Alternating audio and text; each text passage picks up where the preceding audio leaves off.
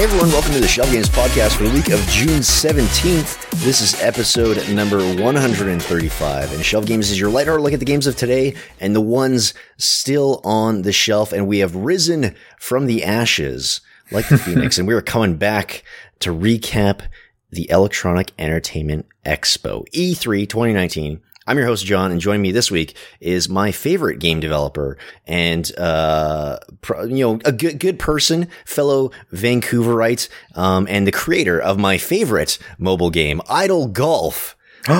David, how you doing?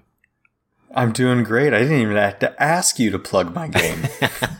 That's nice. To be frank, I did download your game when you're like, hey, we're prototyping this, it's out in beta. Be great if you guys could check this out. And you know what? I've been fucking grinding on it every day since. And it's just addictive fun. It's a fun little clicker game. I get to watch my little, pros swinging their little hearts out. The numbers go up, which is fun and exciting. And I love that I can just check in for a couple minutes, put it down and then come back tomorrow. And the numbers have been, gotten bigger. Yep. That's it. It's just see numbers. Watch numbers get bigger, and as it turns out, humans really like that. They really like looking at numbers and getting the numbers bigger. When you messaged me that you had just got the day 7 reward or whatever it was, I was legitimately surprised because I hadn't really talked to you about Idle Golf since I was like, yeah, you want to try downloading it or whatever. And I was just like, oh my god, you've been playing this whole time. I just assumed most people fell off or. Yeah, because those daily rewards weren't added until much later. So I'd been playing it for a while. Yes, we got a pretty good player base going on now. We do the 1.0 build is out. It is no longer in beta officially. It is a launched game on iOS and Android. Yeah, so it's going pretty well. It's going pretty good. I just never expected all of the friends and family that I basically forced into playing it in some obligatory way would still be playing it. But there's actually a handful of people that still are. So it feels good. Feels real good. I think there's a good hook there, right? It's just got a really good, satisfying loop. And I think that really speaks to people. So you done good, and I'm sure your bosses are happy. We did it. Anyways, enough shilling. We're going to talk about video game advertisements for the next hour or so. Yeah, enough about us shilling, more about other people shilling. So this is, I think, the first episode in 2 months. So I guess I should probably explain that absence. I did note that things were going to get busy for me as I was wrapping up university. I have now graduated, and the last month or so has been job hunt, and that's been keeping me busy as well, along with another side project that I've been procrastinating on terribly, but I'm hoping to have go up sometime late this summer. But that's all over. I was trying to get into the game business here in town, but ended up landing in another industry. But what's new and exciting on your end, David? What's going on with you? Apart from just a lot of late nights working on Idle Golf, I don't know. That's pretty much that's a lot of what I've been doing. If I'm being totally honest, been working a lot on Idle Golf. A little bit of traveling.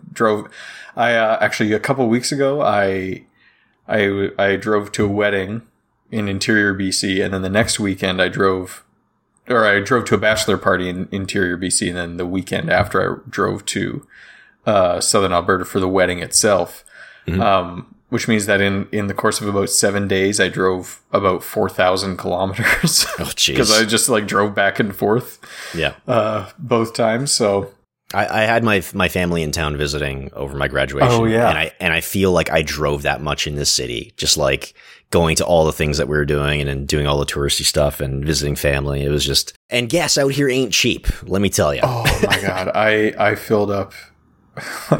We waited till the last possible moment when we were leaving Alberta to come back here to fill up because it's legitimately 25% cheaper. Yeah. It's not a small amount. But that's exciting. Weddings are always fun or disastrous. I guess it depends on the type of wedding that you wind up at. This one was really fun. Okay.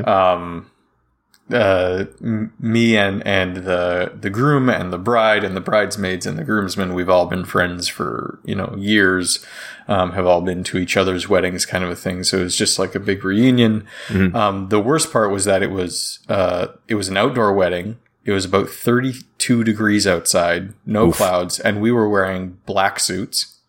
Mm-hmm. And we were just a bunch of like white ginger boys, out in that sun. We're gonna pass the fuck out. But yeah, also in that family, they have a whole bunch of very, very talented musicians, and so at the reception, there's a bunch of people like just doing live music performances, and they're all really good. Nice. Me and a couple other people also did a live musical performance. I didn't know that you were musically talented. I've done some of that music. I don't know that you would call talent the thing that we did. We did a cover of Business Time by Flight of the Conchords. Okay. If anybody knows that, just go check that out. Flight of the Conchords, Business Time. It's a very good song. But yeah, I mean that was a lot of the last few weeks is just like driving around and wedding related stuff. Mm-hmm. Which was very tiring, but also really fun. So that's okay. Nice. That's good to hear.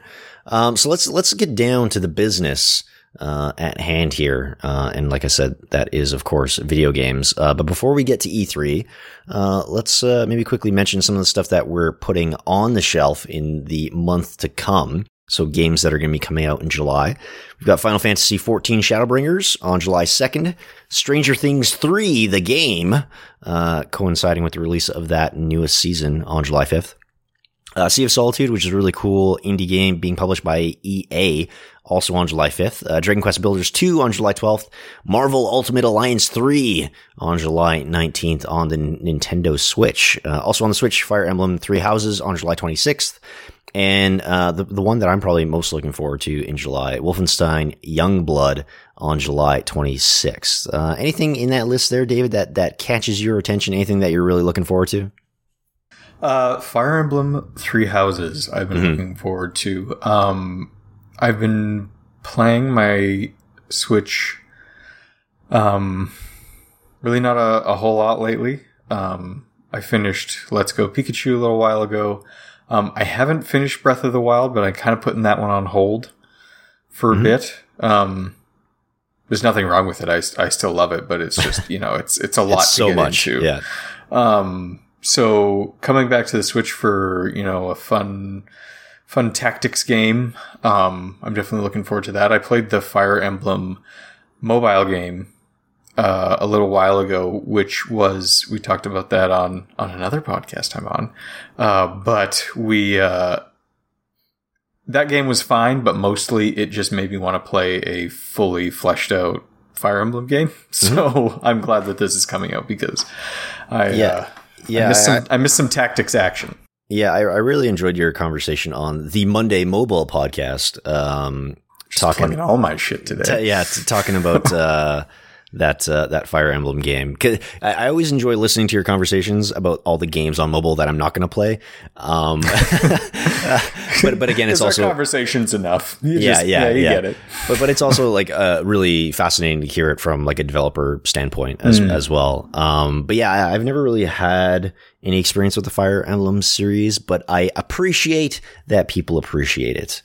That's the thing. I've never really played it before either. But it really was that the one thing that mobile game did really, really well is that of course it's a hero collecting game. And as people who are fans of the Fire Emblem series know, there are a bazillion characters in that universe, right?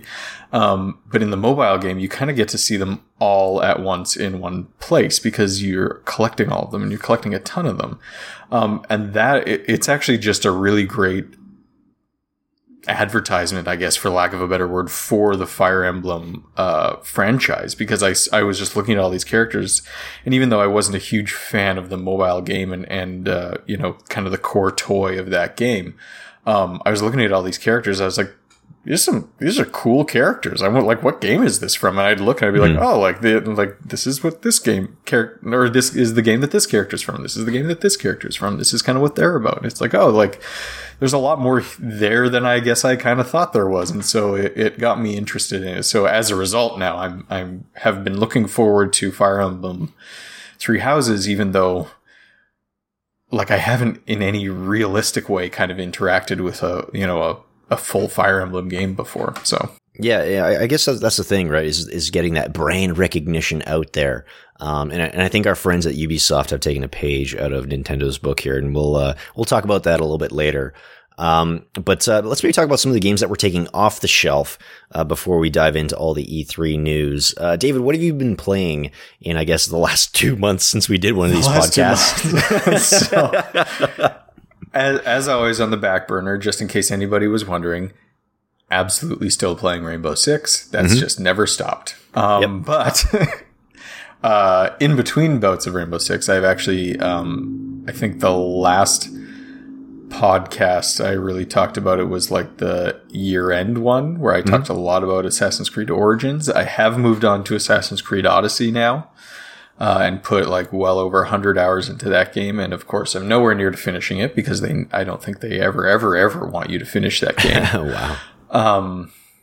But it's a ton of fun. I think it is, it's kind of rough to start. It's got some weird pacing issues in the beginning, just in how, they introduce the mechanics to you. They do one of these things where like you're 7 hours into the game and then they pull a title card on you.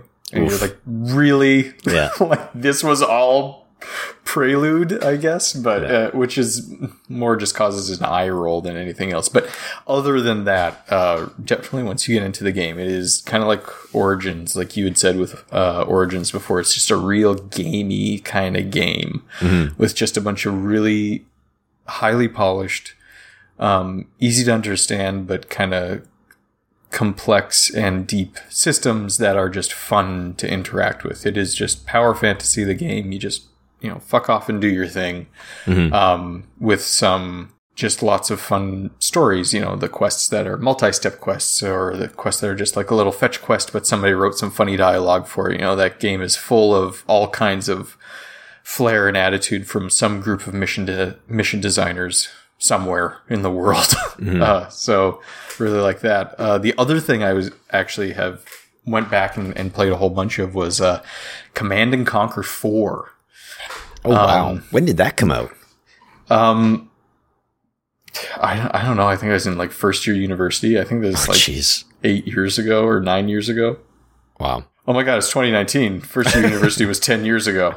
Oh, oh no. Yeah, it came out a long time ago. And I remember it was very poorly received. I certainly did not like the story. I certainly, looking back at it, still don't like the story. But it was really interesting to go back and play it because a lot of the complaints about Command & Conquer 4 gameplay-wise, because of course that game was a huge departure from the previous Command & Conquer games, which were much slower paced, much more about base building, building up big armies, gaining control over resource fields in kind of a, your typical RTS. You'd be familiar with it in any Command & Conquer or StarCraft or whatever kind of game. And changed it towards, you had those, I don't know if you ever played it, but those, they had mobile MCVs, which is your like home base. Okay. And so instead of being about base building, you had this mobile base and just got a bunch of sirens behind me here. It's just real downtown Vancouver right there right now. Sure is. So what was I saying? Right, mobile MCVs. So your base actually moves around, and you're not actually locked into. I'm just gonna wait for this. It's just like right. It is on my street directly behind me. So you have mobile MCVs, and you actually move your base around it, so it's less about base building. And they removed the fields of resources, and it's more about capturing actual like resource, like basically chunks of Tiberium and bringing them back to your base. Okay. And you have, your base has these hero abilities basically. And so there's 3 classes of base that you can use, and each one of them has a different set of units that it can build, and a different, there's an offensive one, which is, your tanks and your walkers and that sort of thing. And it's a walker itself, and it's got a cannon on it. And then you have your support MCV, which is all your air units, and it flies and has a whole bunch of support abilities and stuff. And then you have a defensive one, which you can actually build turrets and other kind of defenses from, but your base moves around. So you move around the map building defenses and turrets and stuff. And it's typically played in 2v2 or 3v3. So you can actually have a team, of these MCVs, and you can kind of work together and do it that way. And it's very much about area control. It reminded, back then it seemed such a departure and people really didn't like it. And I went back and played it now. It plays very much like like a lot of modern games do. Okay. Like I go back and play that game. I'm like, I think this game was actually ahead of its time. Now that I play it, its mechanics and just the way that it plays would absolutely be at home in any sort of, modern, RTS, even sort of has class-based sort of esportsy feel to it that games hadn't before. And so it was really interesting to go back and play it kind of and look at it in that light. And I definitely liked the multiplayer of it way more than I did when I played it when it first came out years ago. Yeah. It's interesting how sometimes a game's idea can be ahead of its time in that way, and it just doesn't find the audience that it would because, it was released too early or it was released too late. I mean, we see more examples of the release too late than we see release too early, but it got me really thinking about, just the other game that I wanted to bring up, which was, Warframe. And I think I've talked about it on the podcast a couple of times, trying to be like, oh yeah, I'll check out this weird, like free to play, space ninja MMO, but more Destiny-like type game.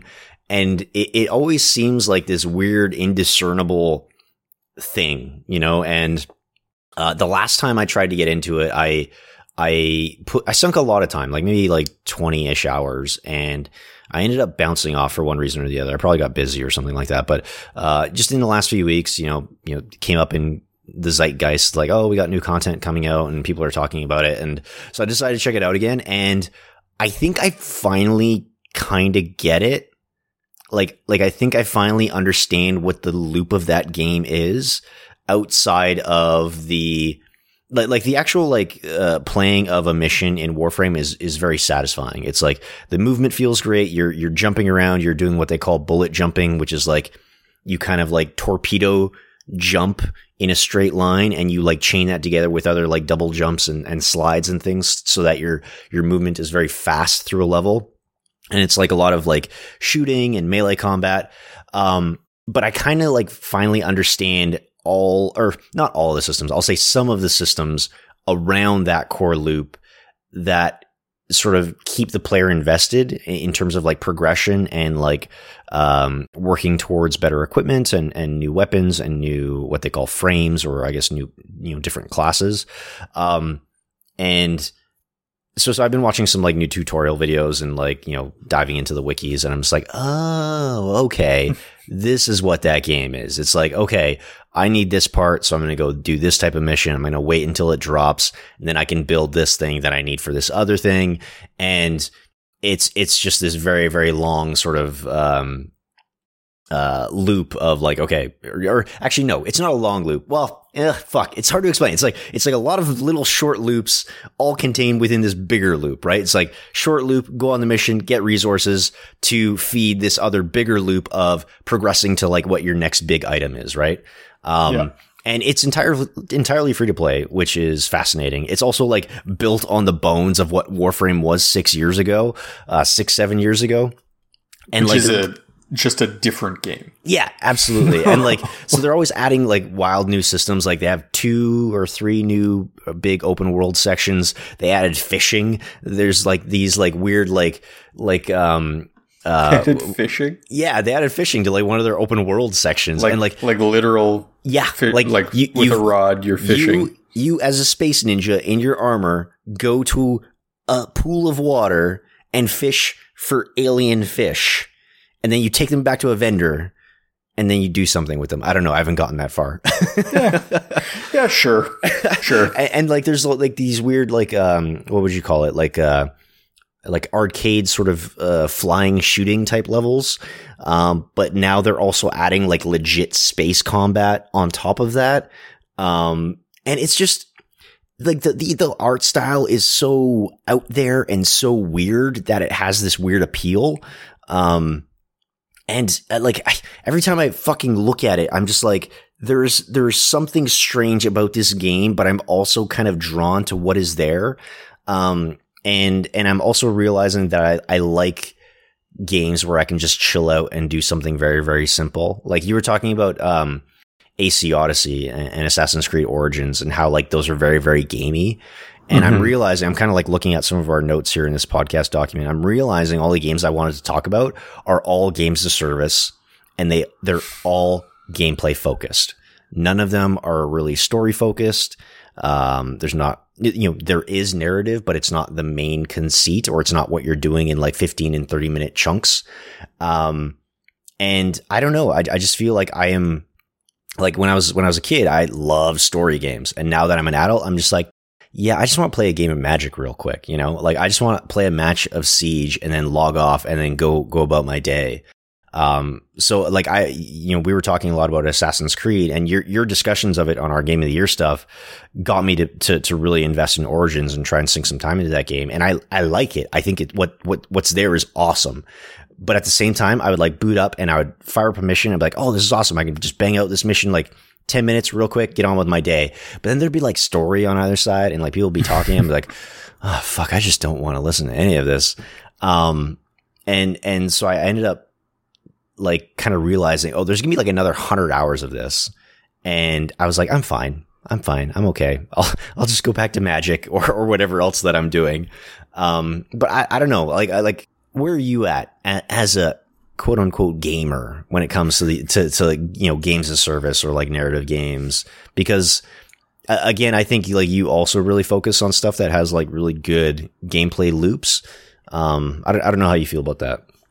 I think in general, that's just there's kind of two sides of this. One is that the like core gamer, air quotes, demographic that would be interested in Warframe and Magic and Siege and Dota and that kind of stuff, they're getting older, right? Mm-hmm. And you're saying that, as a kid you liked playing, these really long form narrative games. Well, as a kid you had time to. Yeah. As you grow up, you just have less time for that kind of stuff. And so it is just, as that core demographic gets older, it is going to tend more towards, something that you can just kind of like play here and there when you have the time to play it. And you're not going to be behind or left out or have to like think, oh my God, what happened in this story for the last 4 hours? Cause it's been 2 weeks since I've played it. That sort of thing. The other thing is that just having games like that, makes it more accessible to everybody, right? Like you can be a veteran player who has played 1,000 hours of a game, or you can be brand new to the game. You guys are both playing the same game. Relatively speaking, you're both playing the same game. Obviously, you're probably playing on a very different levels, but, you can both play it. You can both jump in. Certainly when it comes to multiplayer games, you don't want to have a super long investment time. That was always a complaint about PUBG, because you'd be playing that game for like 45 minutes to an hour and then just get sniped from wherever, and then that was just wasted time.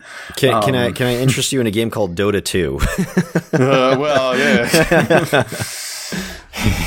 and some decide to be hardcore and not go for short round length. But even then, like you can sit down and say, I'm going to play a game this evening, right? And that's going to be my game.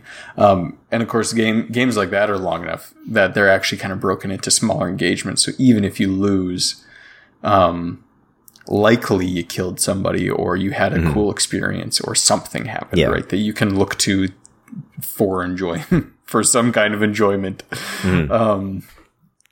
So yeah, and I mean, the free-to-play games as a service thing, I mean, that's just, again, that's how you make it accessible. That's how you get people in the door playing your game. It's tough to sell people on spending, I was about to say $70, but games are like $80 now, you know, by default, right? That's a lot of money to spend on a game if you're not sure if it's going to be like Assassin's Creed and you're going to get, you know, 8 hours of gameplay before you even get to the title card, or if you're going to spend $70 or $80 on a game and you're going to get like 6 hours of content and like some, you know, half-baked multiplayer, right? Because you don't know until you get into the game and start playing. And of course there's reviews and such, but you know, you don't know until you buy it. And so free to play is just a way for you to try the game and see what you like about it.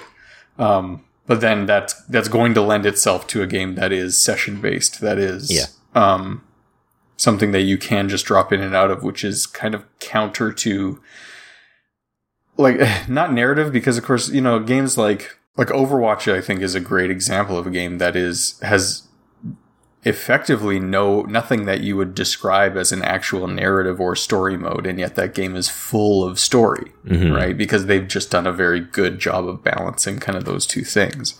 But it's still not like whatever the hell Death Stranding is going to be, where I'm going to like talk about taking 2 weeks off and trying to figure out what's going on. The cutscene is going to end and I'm going to sit there and be like, what the fuck am I watching?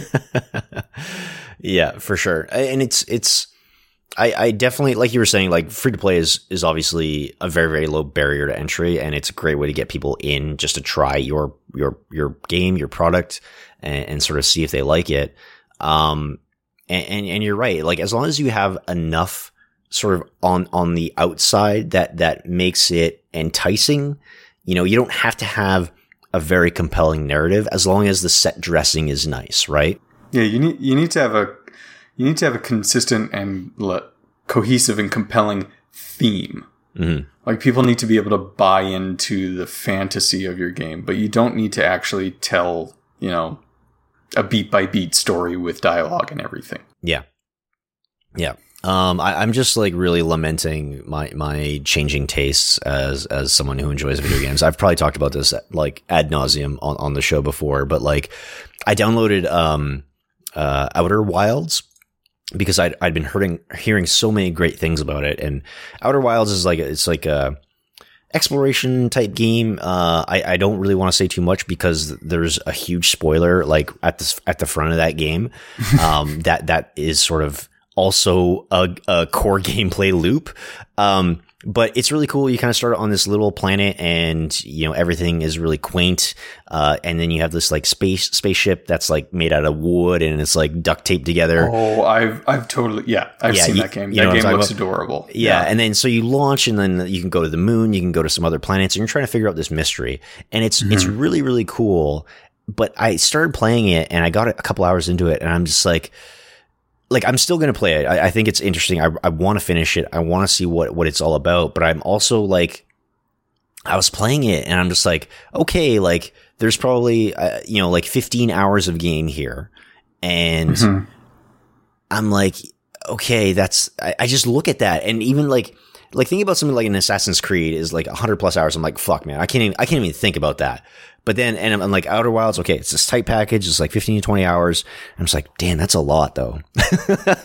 You know, I'm just like sitting there and like, oh, okay, yeah, I can kind of go and slowly explore and talk to people and figure out this mystery in this little solar system and have a cool experience. But I'm also like, oh, I could also just like fire up Magic the Gathering and like grind on that ranked ladder a little bit and like bang out my dailies and get a couple of packs, you know, like bang out my dailies. Maybe that's what the conversation is here is that when you look at a game like Outer Wilds, you know that it's overall a shorter experience, but you don't know when you're going to get that gratification. And we've played so many free-to-play games that are short session-based free-to-play games that we're used to, even if we spend thousands of hours in that game, we're used to getting that little dopamine drip, that little compulsion loop hitting us within a shorter amount of time. And so you know you're going to get instinctively, you know you're going to get some level of satisfaction at a given, time investment when it comes to Magic, when it comes to these other shorthanded games. I know that when I play Rainbow Six, win or lose, I'm going to be ending a game in, 15 to 20 minutes. Yeah. When I play a game like that, I don't know when that gratification is going to come. Right. So you're kind of just inherently less likely to invest. Fucking sirens. Just less likely to invest in that because subconsciously you're like, well, I don't know if this is going to be worth my time or not. But the thing with free to play games or even like competitive games that we like to talk about a lot here, like Dota or Rainbow Six or what have you, is that they're very good at giving you those highest highs, but also those lowest lows. Like we were playing a little bit this last Rainbow Six season. I wasn't playing as much as I should have been, but I hit the highest I've ever hit in Rainbow Six, which is Gold 1. So I was like a hair's breadth or hair's width away from platinum, which is, just sort of, I guess, like, it's obviously not like at the same level as a lot of professionals, which is diamond, but like platinum is kind of like, it's kind of sort of saying like, you play this game a lot and you're just slightly better than the majority of folks, Yeah. It's kind of like, platinum is kind of like a signifier that like you take this game seriously, right? Yes. So I was so close, and I think you were in the same boat this last season. I was also Gold 1, and I was one game of RP away from being platinum. Same. And I queued with the folks that I know I want to queue with because I know they'll carry me the rest of the way. But we just had like 2-3 bad games in a row, and I went from like Gold 1 to Gold 3, and I was just like, I hate this game. I want to uninstall it. I never want to play it again. But yeah, it's just interesting how not just competitive games, but those free to play games, like you were talking about, like they give you that instant gratification. But like that dopamine rush is just like, it's very quick and like you can crash real hard when it doesn't go your way. It drains you. Oh, geez. I don't know. Did you want to talk about anything else with regard to the stuff that we were playing or the stuff that we were talking about here? Oh no. Let's 45 minutes in here. Let's dive into the topic of the topic of the show. Oh, geez. Yeah. E3. Obviously, it is the time of year where everyone comes together and we get lots of news about what is to come. In the next year or two with regard to the video game industry. But seemingly, E3 has started to lose a little bit of relevance the last couple of years. I don't know if you sort of feel the same way, but this E3 in particular, and I know people were even talking about this last year, but this E3 specifically felt like kind of not a bit of a letdown, but like it just felt like, yeah, okay, sure, that's what you got, I guess. All right, yeah, cool. All right, let's move on, because so many people are doing their own thing. Like Sony wasn't even at E3 this year. That they have the PlayStation experience. Microsoft, I think, had a strong showing, but to be frank, like most companies, I think, will just host their own event, have their own live stream, put up a YouTube trailer, so that they can kind of own the news cycle for whatever week it is that they're, putting that stuff up. Or like Kojima with Death Stranding, they'll get their stuff out of the way before E3 even comes around. So what we're sort of like, I mean, we don't have to get into this too much before we dive in, but like did you sort of feel that like this E3 was kind of, maybe not as strong as years past? Absolutely. Yeah. Because I watched all the pressers that they that were streamed, and at the end of it, I mean, I had my little note list open, and I was writing games down that I was really interested in, and I ended up with 3 games. Oh, wow. After all those press conferences, there's 3 games that I was like, oh, I'm kind of interested in that. And somebody asked me what games I was interested in a couple days after, and I looked at my list, and one of the games on my list, I couldn't even remember what it was. But I wrote it down, and I was just like, wait, what was this again? And and so that alone just tells you what this E3 was like. The vast there's a couple reasons for this. One, you're right. Like, I think it is losing relevance. I think that a lot of people a lot of companies are realizing that it is a lot of money to spend on people just, making memes about your cringy moments. Mm-hmm. I really don't think this is the case, but I have heard people say that Sony didn't do one this year because everybody made so much fun of them because of the flute guy last year. That's for sure not the case, but it kind of feels like that, right? Yeah. They sit there and they're like, we spend millions of dollars. They must spend millions of dollars, getting those, their productions, right? It's a full, live production ready. Yeah.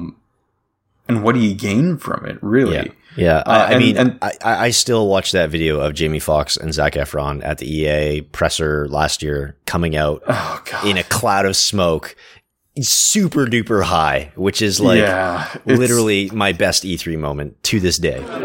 Jamie Foxx. Zac Efron. It's a little cloudy. It's in the building. It's the lights. Yeah. It's the lights. So Jamie, Zach, tell me a little bit about what you guys plan on taking into the battlefield with Battlefield 1. I plan on taking courage and hemp.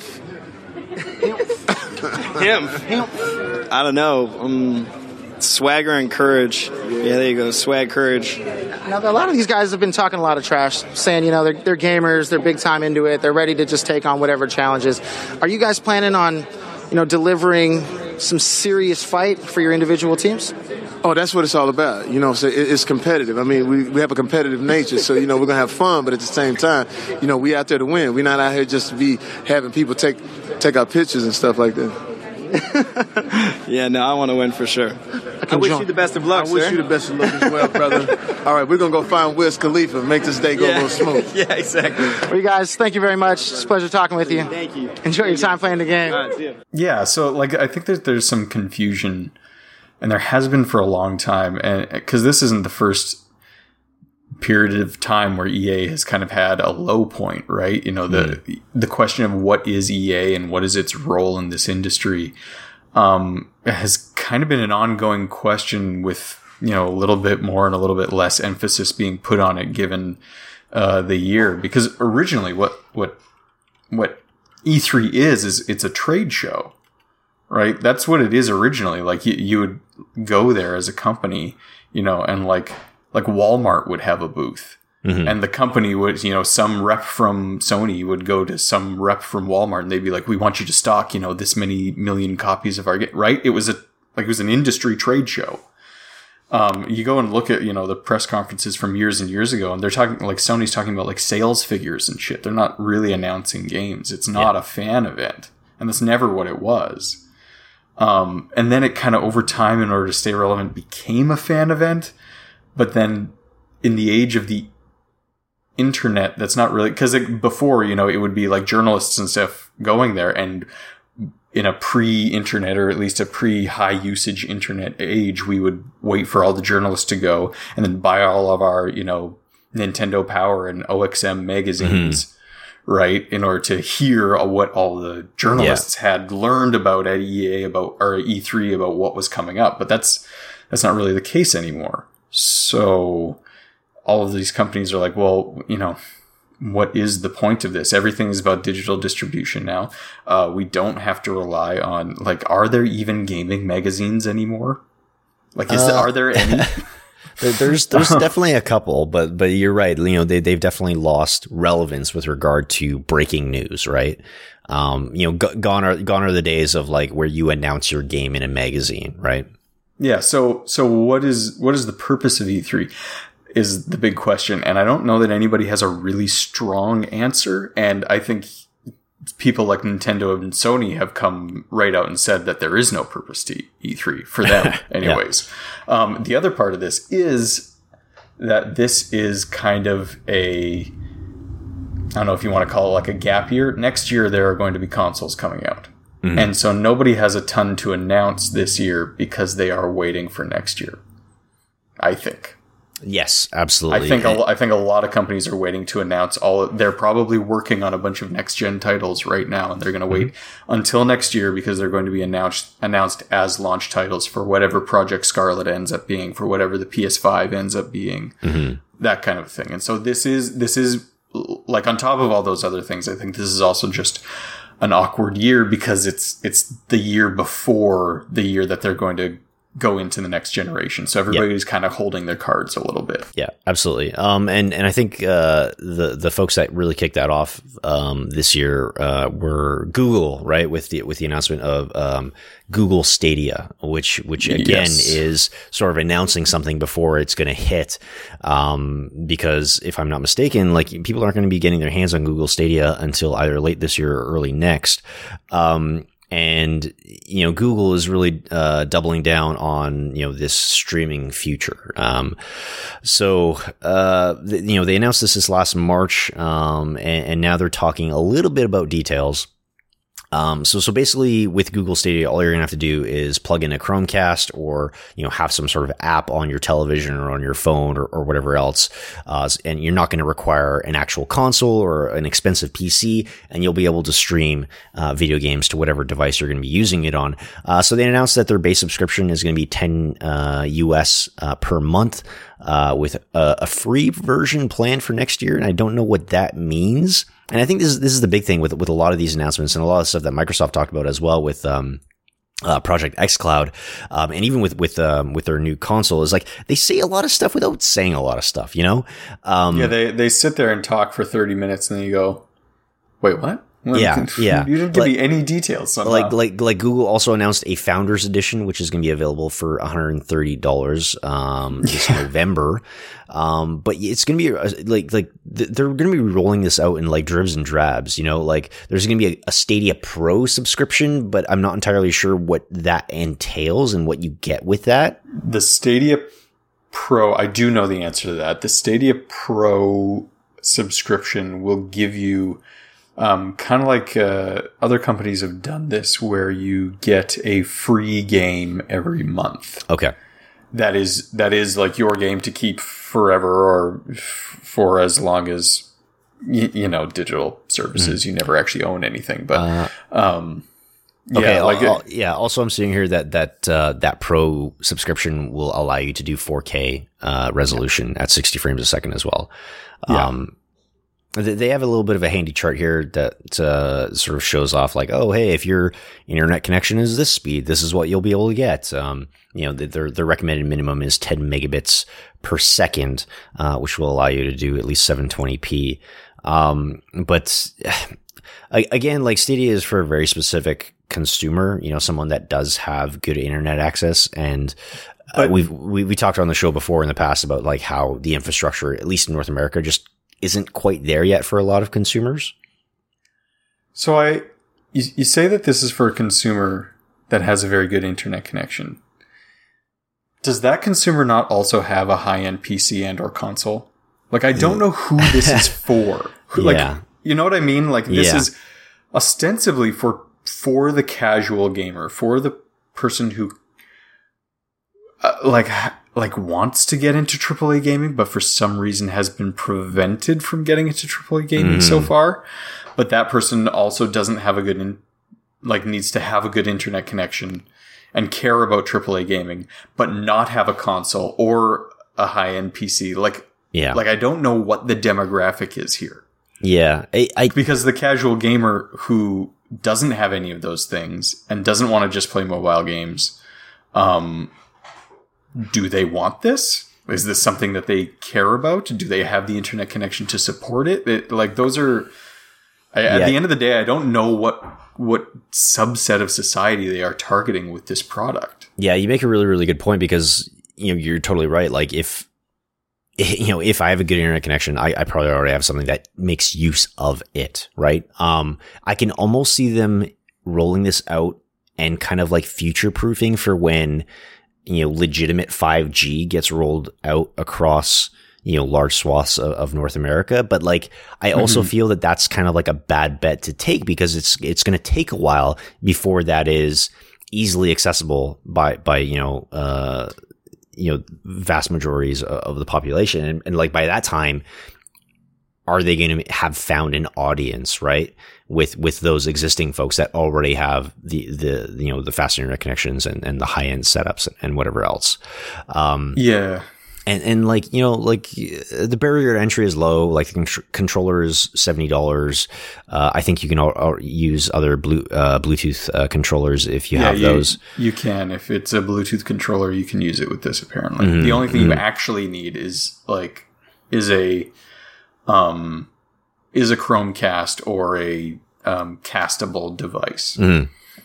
But like at the same time, I'm like still confused by their pricing model. It's like, okay, there's a subscription service, but you don't necessarily get all the games with that. You still have to buy a lot of the new ones a la carte, which I think kind of, well, I don't want to say feels bad, but like if you're going to do a subscription service, like do a subscription service, and at the same time, they've only announced a small handful of games that aren't available other places. Like a lot of the stuff that they're doubling down on is like Ubisoft stuff, like Ghost Recon and like Baldur's Gate and Assassin's Creed and Final Fantasy 15. And it's just like, I have other places to play those games. So again, if they're going to try and like, okay, we're going to try and target people who are already gamers to at least get a base before, the general population starts to pick this up once infrastructure starts to catch up. It's like, yeah, but like, you're not giving me a good enough reason to invest this early. Yeah, exactly. Like this is new early technology, which means that you are effectively targeting enthusiasts, right? The kind of people who are going to buy, the first generation of an Oculus, not because they think it's going to be the best game console ever, but because they just think it's cool, right? But at its core, that's not actually the audience who would be able to make use of this in any sort of wide marketable sense. The only reason I can think that they're starting to talk about it right now is because they also think that a console generation is going to come out next year, and they might be trying to get people into this and say this is an alternative to buying the next console that we know you're probably going to buy. Right. Maybe. I don't know. Yeah, it's definitely gonna be interesting to sort of watch and sort of see how this plays out. But for now, I just don't feel that Google is making a good enough case for existing game enthusiasts to invest in this platform. At least not at the start. Definitely not. I mean, like, I think this is super cool. Oh yeah, 100%. I love the idea of it. They're talking about all that stuff. I'm like, man, if it works the way they say it works, which according to reports of like independent reports are saying like it does pretty well work as well as they say it does. Yeah. Like they had fucking Doom 2016 running on Stadia, and like that is a game where if the frame rate drops, you notice. And people, like you said, people have been saying this is incredible. Exactly. So like the technology, I think the technology is amazing.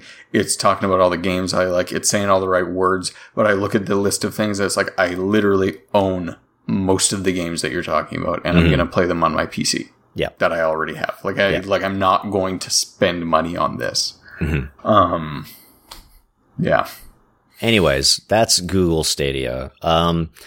I guess we could actually dive into some of the big conferences and the actual announcements from a number of these organizations here. Who do you want to talk about first, David? Let's save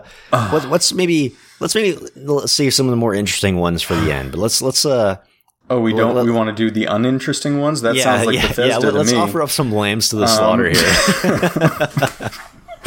Good God, Bethesda. The first 30 to 40 minutes of that of their presentation was just that fucking South Park meme of "We're sorry, we're sorry, we're sorry." Yeah, like Like, when you can, with a straight face, come and talk about all the cool new developments you've got going on in Fallout 76, like...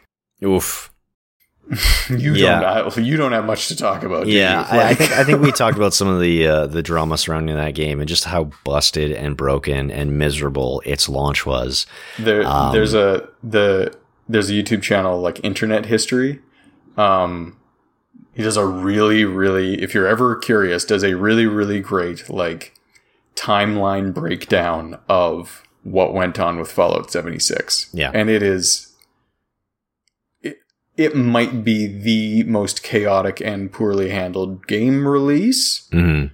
This is in a post-Battlefront 2 world, keep in mind. And just taking shots all over the place. Yeah, I remember like Kotaku, when they were covering a lot of stuff with Fallout 76. I can't remember who was doing the write-ups on it, but the author at the end of some of their articles was like, I can't believe I had to write an article about a fucking bag for a video game. And then it would be a follow-up story. I can't believe I had to write a second artial about a fucking bag for a video game. Like it was, and a bottle and it was just a nightmare. But anyways, so mea culpas aside, was there anything at Bethesda's conference that really sort of stuck out to you that was actually interesting, or things that you're going to be keeping an eye on? There actually was one of the few games I wrote down was actually from the Bethesda conference, and it was Deathloop. Mm-hmm. Deathloop, it's from the people behind Dishonored, which is already or I guess like the exact team behind Dishonored, which is already kind of a vote of confidence, I think. And it seems... The thing is, I don't really know exactly how the game is going to play. Yeah. Or exactly what the narrative is, but it had a very, very compelling trailer. And it seems like you're going to be... There's two main characters. To the extent that you play one or the other, I think it kind of implied that you'd be playing both of them, or choose to play one of the two. You'd have the choice between the two of them, but it looks like some kind of looper situation where you need to try to kill the other character, but like the two of you are stuck in a time loop, basically attempting to kill each other in various ways, and you replay and replay and replay it. That at least appears to be kind of the core theme of the game, and so it got put on my list because I think that it just looked really, really cool. If the art style they showed is the in-game art, I think it's got a very cool style. It's kind of, grungy near future sci-fi-ish kind of look, but then also, your typical giant awe-inspiring alien artifact sitting on a horizon and lightly glowing kind of look as well. So I don't know what it's about, but I'm very curious. Yeah, and I think that's the thing with a lot of this stuff at E3 is like you'll see not even vertical slices sometimes. And for those that don't know, like a vertical slice is very often a highly polished sort of proof of concept gameplay demo or walkthrough, right? Sometimes there's some smoke and mirrors kind of like, not showing you who's pulling the strings, but behind the demo, and like, it might not necessarily turn out that exact way when the final game launches, but it's sort of like this post that they're trying to hit, right? That the team is trying to get to. This is the marker that we're trying to get to. This is what we want the player to sort of feel or experience, even if it's changes slightly in the final product. And with Deathloop and the next game that I want to talk about, it's like these are just like cinematic trailers where you don't necessarily even get that. It's more just like, hey, here's our pitch. Here's our pitch for what we want to give you. And coming from, the folks at Arcane behind Dishonored, like there's some clips in the trailer of like, running up against a wall, using, different, powers and a combination of weapons, which, is very Dishonored-ish. So coming from that team, I played through both of those games. I wasn't super hot on them, but I'm not a big immersive sim person, but I still enjoyed my time with them. So yeah, Deathloop looks really, really cool. Also notably, I think for the first time that I can remember, has two prominent, characters of color, in the trailer, that look like the main protagonists. Which is, I don't know if it's a first, but it's definitely, I think, a step in the right direction. And maybe we'll talk a little bit about representation later. But yeah, looks cool. Deathloop. What did you think about, Ghostwire Tokyo, from, Shinji Mikami and the folks that did The Evil Within and The Evil Within 2? Yeah. That's one of the ones I forgot about. So I guess that tells you. But again, it was just sort of like here's our pitch, here's our proof of concept, here's our idea of what we think this game is going to be. Yeah, that's the thing. It looks like an awesome anime. But I have no idea how the game plays. I have no idea what it really does. If those are in-game graphics, fuck me. Yeah. Those are insane. Mm-hmm. You see, if anybody listening, go find the trailer for it and just like on repeat watch the person pull ramen noodles out of the bowl. Just watch that over and over and over. Very good shot. It looks amazing. Yeah. Looks like you're gonna have a bow and arrow and some special powers, and I'm usually pretty into that when it comes to video games. So Yeah, I mean, horror action games aren't necessarily always my thing, but it looks rad as hell, and I love the vibe that they're going for. And speaking of vibes, goddamn, Doom Eternal looks fucking good. Like, I know we already knew about this game, but like, we saw more, and I don't want to like. I barely watched any of the gameplay footage. I was just like, no, just give me. Yeah. Most of their presentation was just somebody playing the game, which is, they're just like, yeah, we know how to sell this. And they're right. It looks awesome. It's just Doom 2016, but somehow they found another 11 to dial it to. Yep. So, yeah, I guess I was kind of weirdly like not excited by it, but that's just because we had already seen so much of it already. Fair, really. So this didn't really stand out to me. Months ago when was it months ago? Yeah, it was like in the fall or something when we saw our first look at the glorious like chain blade shotgun, and I was just like, yeah, okay, I guess I'm getting this game. And so it's such a like foregone conclusion that I'm getting this game that I'm not even excited to like see trailers. I'm like, yes, this is going to happen. Yeah, so yeah, for sure. I don't know. Was there anything else at Bethesda's conference that piqued your interest? I know they showed more Wolfenstein, and I'm super jazzed for Wolfenstein Youngblood. But that's like coming out next month, which is wild.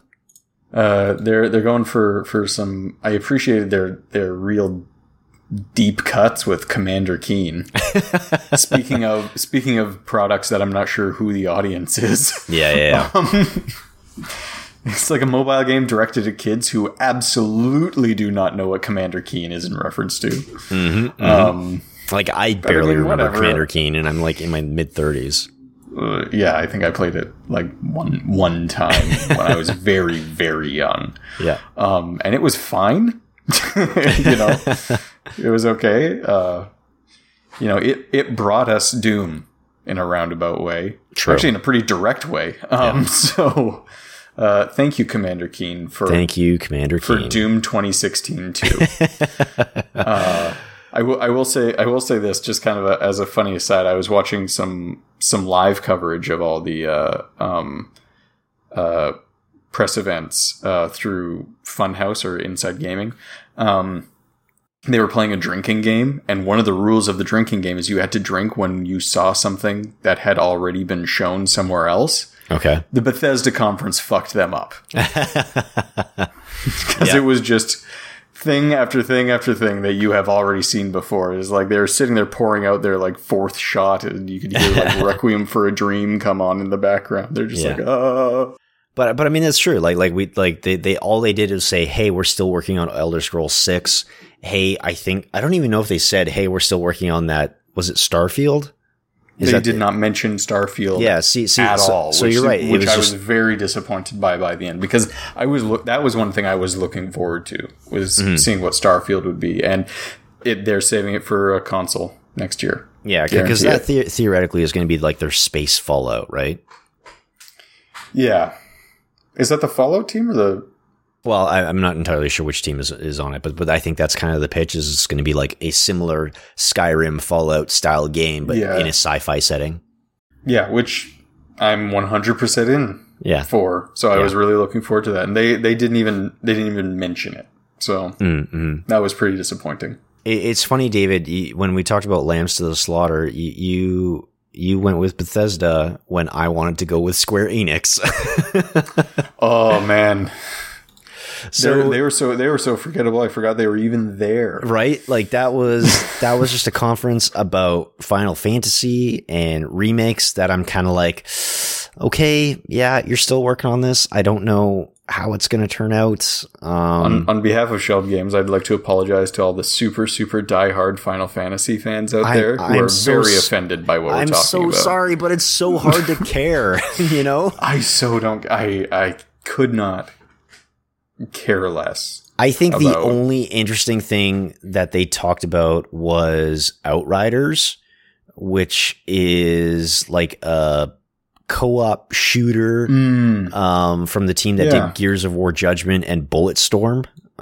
Yes. You know, that's the People Can Fly team. Again, you know, no gameplay, just a sort of here's our pitch type trailer. But I don't know. We saw so many like, hey, this is a co-op or multiplayer style shooter with interesting characters this year. Mean, how many pseudo open world looter shooters where I'm in a grungy dystopian sci-fi future with two of my friends can I really play?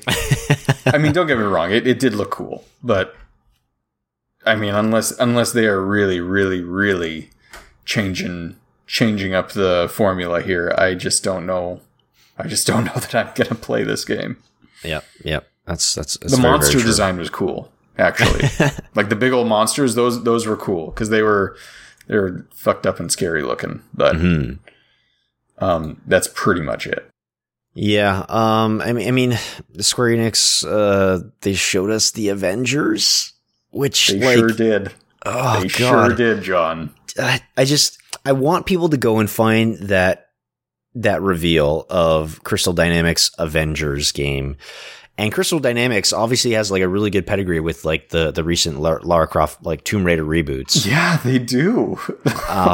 So it's super surprising that this reveal of the Avengers. Hey, David, I don't know if you've heard of the Avengers. They're kind of like the biggest thing on the fucking planet.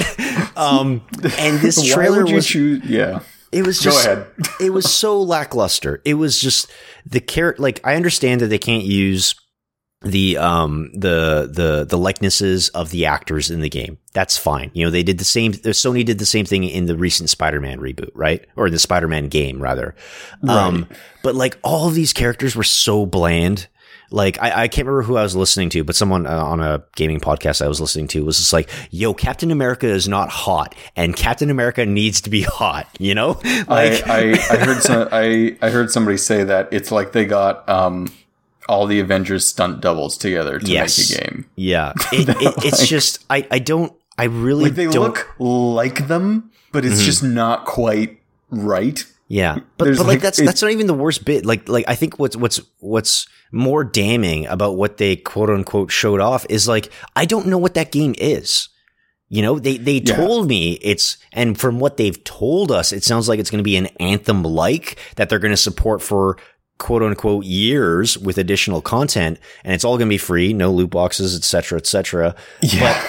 But like, I don't know what the fuck that game is. I don't know. Yeah, like, I don't know what that means at all. Where they showed everything off, it was just like, okay, this kind of looks like a cutscene. This kind of looks like it's playable. It kind of looks like a third person action thing, but like, it just felt lifeless, you know?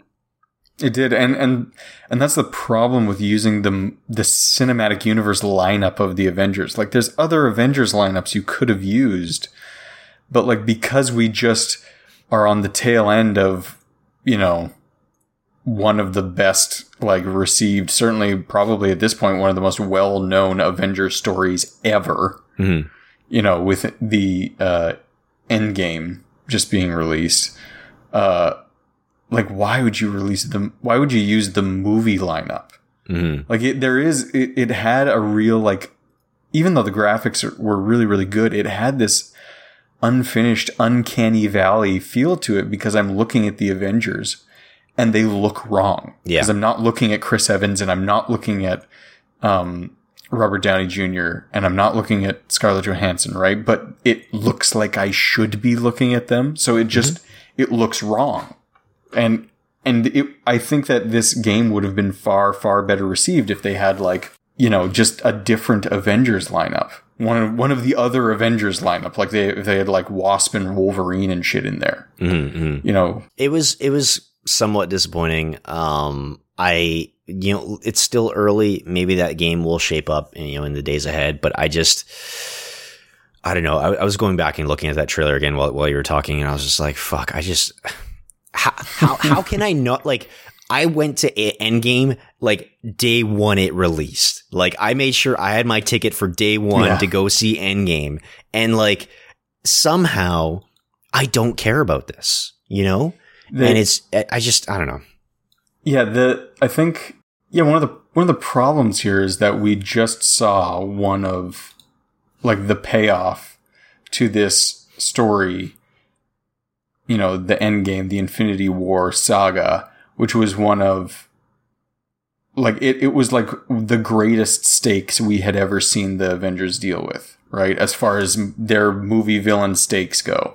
So now when you look at this, it just seems like small time stuff. Like, with the plot of this movie, which, like, the plot of this game actually does seem like a fairly compelling, and as far as, like, Avengers superhero stuff goes, like, at least a different take, slightly, well, maybe not different, but, like, more interesting than typical. Like, one of the characters dies, right?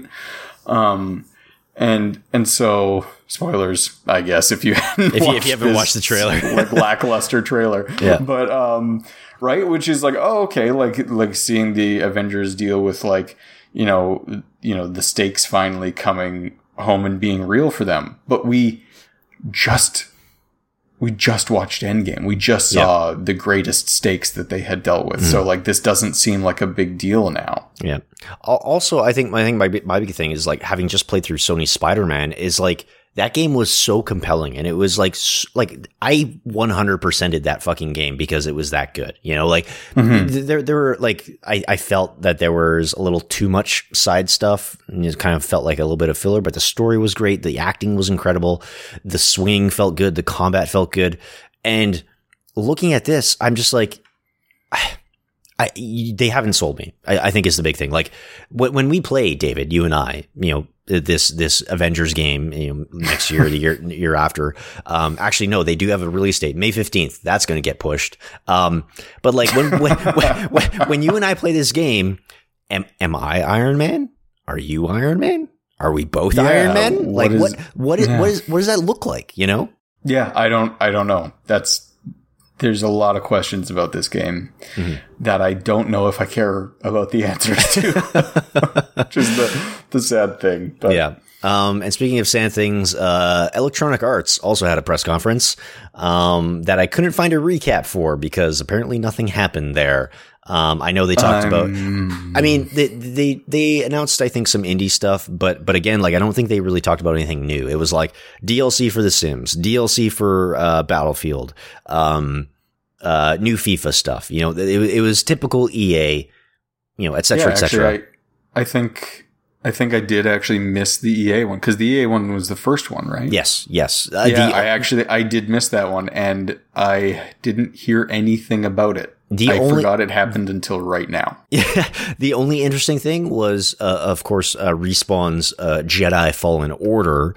But I did see that. Yeah. But again, like what they showed at that press conference and what I heard about that game afterward were two completely different things. And to be frank, I think the trailer that they showed at the Microsoft press conference was significantly better. But we can get into that in a little bit. Do you want to talk about Ubisoft or Nintendo first? We can talk about some Nintendo announcements. Nintendo. What did Nintendo do here? They talk about some Smash stuff, new characters in Smash, Banjo-Kazooie, Dragon Quest stuff. Do you care about Banjo-Kazooie? No. Okay. I don't either. I don't.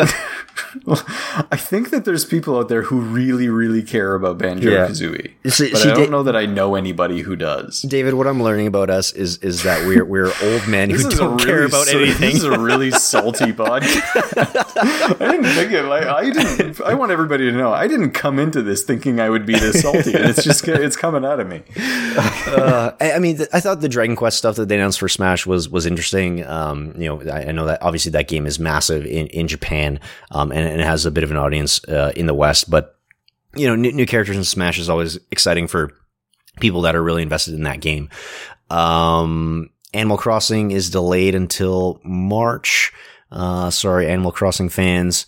I do like their official announcement of that, though. Yeah. They were just very forward, and they're like, "Look, we just want more time." Yep. Sorry. Yep. Which I appreciate. I did hear somebody point out that early 2020 does still put their release date before the end of the fiscal year. Yep. So they're not being entirely altruistic. And I bet that if it looks like it's going to be delayed past March 2020, it's not going to be delayed past March 2020. So if it's not ready by then, they are going to pull out. They're going to be crunching. Yeah. But again, they're going to take the time that they can take. Yeah. So, but again, like we didn't really learn too much about the new stuff that Nintendo has planned. Like they already talked about the stuff that we already knew about, like Luigi's Mansion 3. They showed a lot of that. Cadence of Hyrule looks kind of cool. I know some people that worked on that. Oh, nice. Yeah. So that's obviously a crossover with Crypt of the Necrodancer and the team behind that game. And I know Nintendo in the last year or two has been a little bit more flexible about who they entrust their properties to outside of Nintendo proper. Yeah. So that's really interesting to see. So I think that game is available now, actually. Aside from it is out now. Yeah. Aside from that, Witcher 3 is available on everything now because it's on the Switch. They announced some other stuff that was coming to the Switch that was being ported.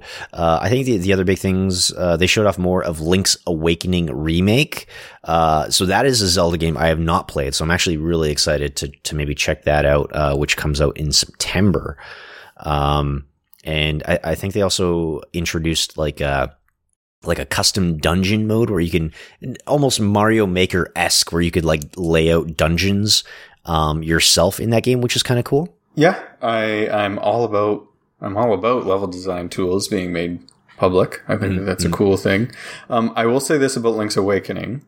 I don't know if there's a game that has been in development by some indie developers in Vancouver called, Vancouver and some other places too, called Tunic. I've been keeping my eye on that. Yeah. Which, if you look at Link's Awakening, which was like Tunic has been showed at PAX, for the last few years, in various states of development. And its visual style is very, very much like, what this Link's Awakening, actually, I should say this Link's Awakening game is very, very much visually styled after this Tunic game. And of course, Tunic is sort of,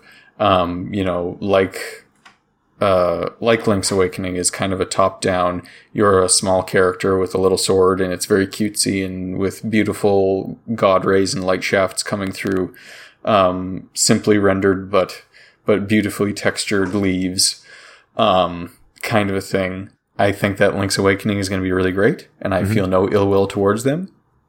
But I'm going to ask everybody out there who is interested in this game and thinks that it looks amazing, go check out Tunic. Please search Tunic. Yeah. It is delightful and it is heartfelt, and the people that worked on it are great. and it's going to scratch the same itch as this game will. So that's what I'm going to say about Link's Awakening. Yeah. Although Link's Awakening does also look really good. Yeah, and I think the team behind Tunic have made no secrets about the fact that they were obviously heavily inspired by things like Zelda. Absolutely. Yeah. I mean, you play the game and it's like, yes, this is them wishing that there was an old school style Zelda game out. Yeah. And to be frank, I don't have a Switch yet, so I'll probably play Tunic first. Yeah. So aside from that, I think the big news came at the end of Nintendo's press conference, or rather their Nintendo Direct, and that is the fact that they are working on a sequel to The Legend of Zelda Breath of the Wild. We don't have a name, we don't have dates, we don't have any details. We just saw a short trailer that looks spooky.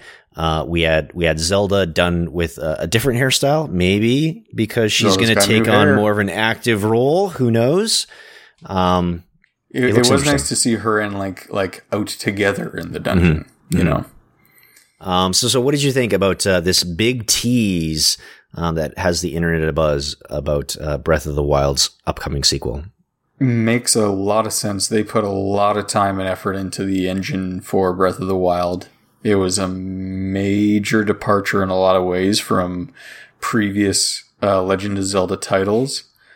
It is interesting that they're doing a sequel. They don't really do sequels, really. It's kind of funny to think about that given how many Legend of Zelda games there are, but none of them are actually sequels. The closest one, I think, well, there is literally Legend of Zelda 2 that came out a long time ago and was like a side-scrolling nightmare.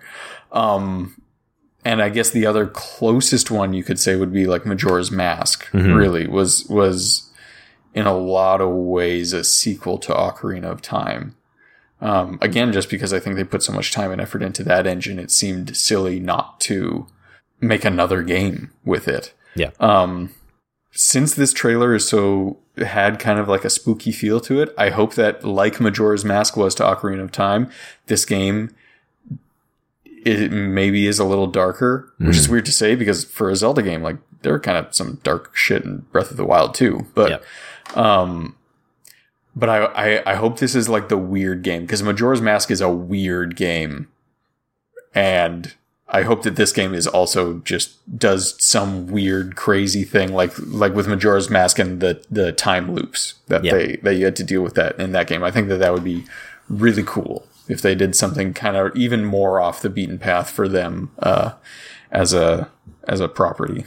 Yeah. I really adored Majora's Mask. I know that's maybe not the most popular opinion, but I would love some existential dread with my Zelda, please and thank you. Man, that was some dark shit for like for young me to come to terms with. Yeah, 100%. And speaking of dark shit, y'all want to talk about authoritarianism in London? Not really, but I guess we will. So Ubisoft unveiled Watch Dogs Legion, which was leaked a little bit before this announcement. But I actually really enjoyed Watch Dogs 2. I thought it did a lot of really, really cool things. I thought the story it told was fun. I thought San Francisco was a great setting. I liked the protagonist, Marcus, I think his name was. But in Watch Dogs Legion, which is going to be out next March, again, end of fiscal year, who knows, it might get bumped. The big difference here is sort of, London has taken a turn, things are getting bad, authoritarians have taken over, technology is sort of suppressing the people, et cetera, drones everywhere and cops stopping people on the street. But in Watch Dogs Legion, you are not playing as one protagonist, you are playing as many. And it sounds like you can take on any NPC into like your team of anarchists and hackers. Yeah. There are no NPCs. Is what they say. Yeah. So there are going to be a lot though. It's an interesting concept. I think my biggest bummer when I watched this reveal and when I watched this trailer was the fact that they maintained lethal weapons. Because when I was playing Watch Dogs 2, I thought one of the biggest disconnects was that Marcus could use guns. And like I played my Marcus as non-violent, or rather as non-lethal, right? I was like, I'm going to hack everything. I'm going to tase people. I'm going to subdue people. because that felt like it was in the spirit of like that hacker ethos, of just like, hey, this is a good dude trying to do good things against powerful corporations, right? And against like, corruption and injustice. That group of people would kind of understand that the frontline person that they are shooting is not responsible for the ills of the world, right? Yeah. And so why would you kill that guy? Yeah. So why would you kill the soldier, even though the soldier is part of the regime, whatever you want to, say it is? That guy's not the one calling the shots, so why would you kill him? He's as much caught up in this as any average civilian is. So yeah. So when I saw that in this reveal, I was pretty bummed out. But again, I think if I have the options to play through that entire game non-lethally, then I might be interested. Because it seems like they were using a lot of tasers in that trailer. Yeah. So I think you can. I think they're definitely going for, if you haven't seen the trailer, soft spoiler, I don't know. Like they have a little old lady. Yeah. And the little old lady decides to hack some people's brains with a 45.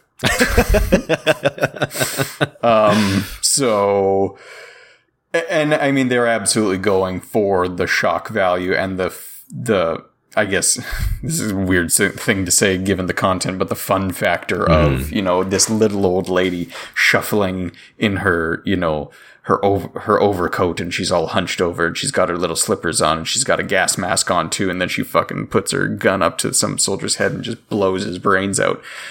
Oh, dearie, you better watch out, and it's like, oh, okay. Yeah. Yeah, they're really just trying to like reinforce this idea that you can play as anyone, even that old lady. She's got a gun. Yeah. I thought that the gun stuff was weird, given how non-gunny the UK is, if I can put it that way. Yeah.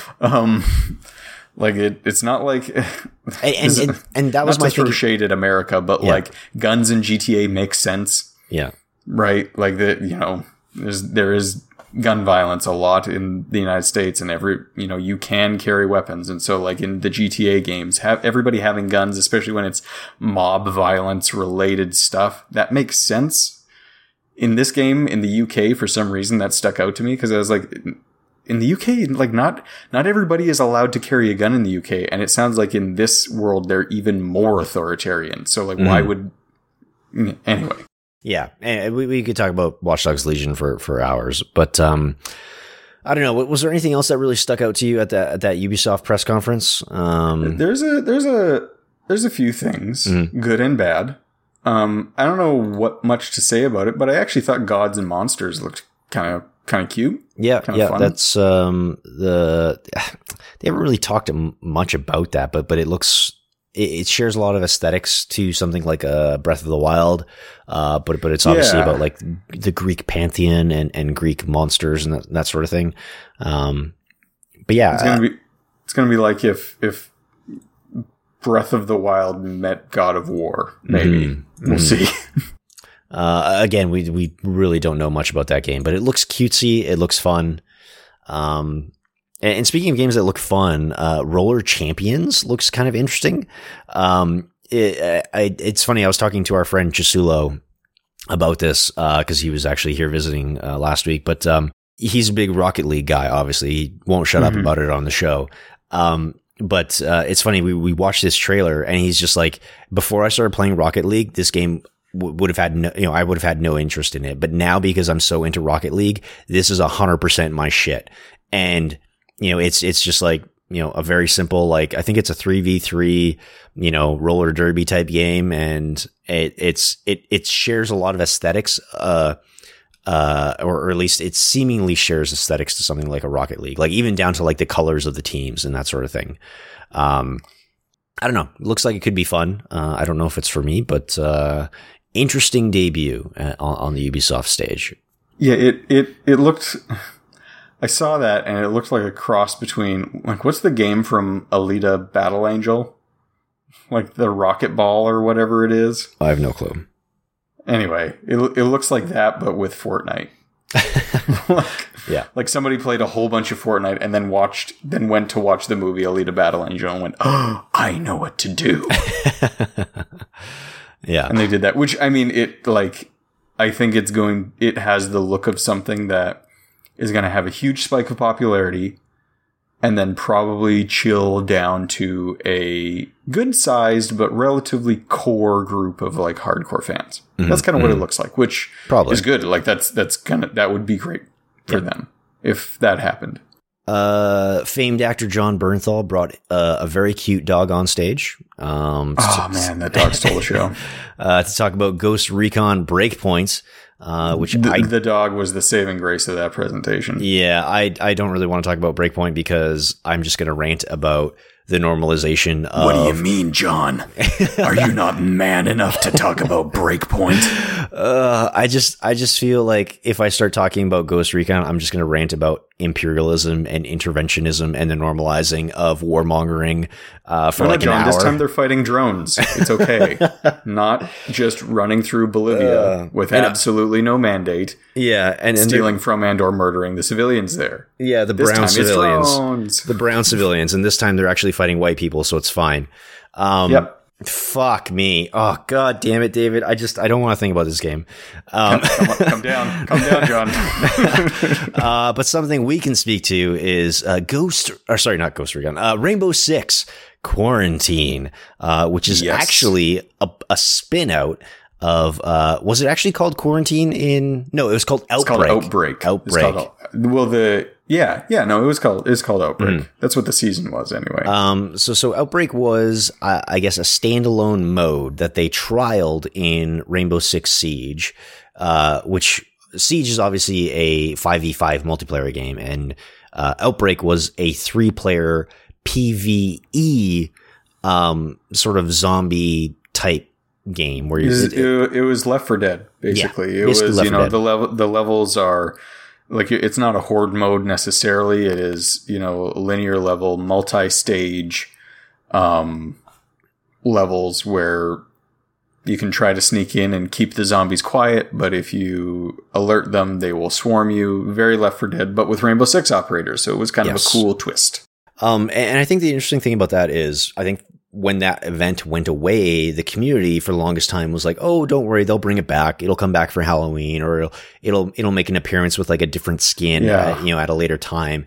So it was really interesting to me to see that Ubisoft was like, "No, we have something here.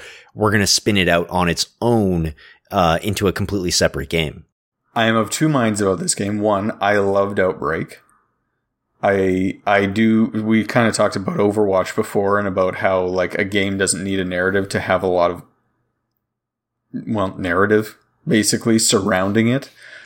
People, any sort of video, especially the trailers and stuff that came out with Outbreak, people ate those up because this was the first time in a lot of cases we were seeing any of these characters interact with each other, right? In cutscenes and stuff. And people absolutely loved that. And I really love the operators themselves. I think that they have tons of personality, given that they like only have 4 or 5 like voice lines that they might say at the start of a match. And so the idea I loved Outbreak, and the idea of a whole nother game, focusing on these characters, which I can only imagine is going to actually have a little bit more narrative supporting it, probably more interactions between these characters. I'm going to really love that. On the other hand, I'm looking at the still image of this video, and that's not Ella.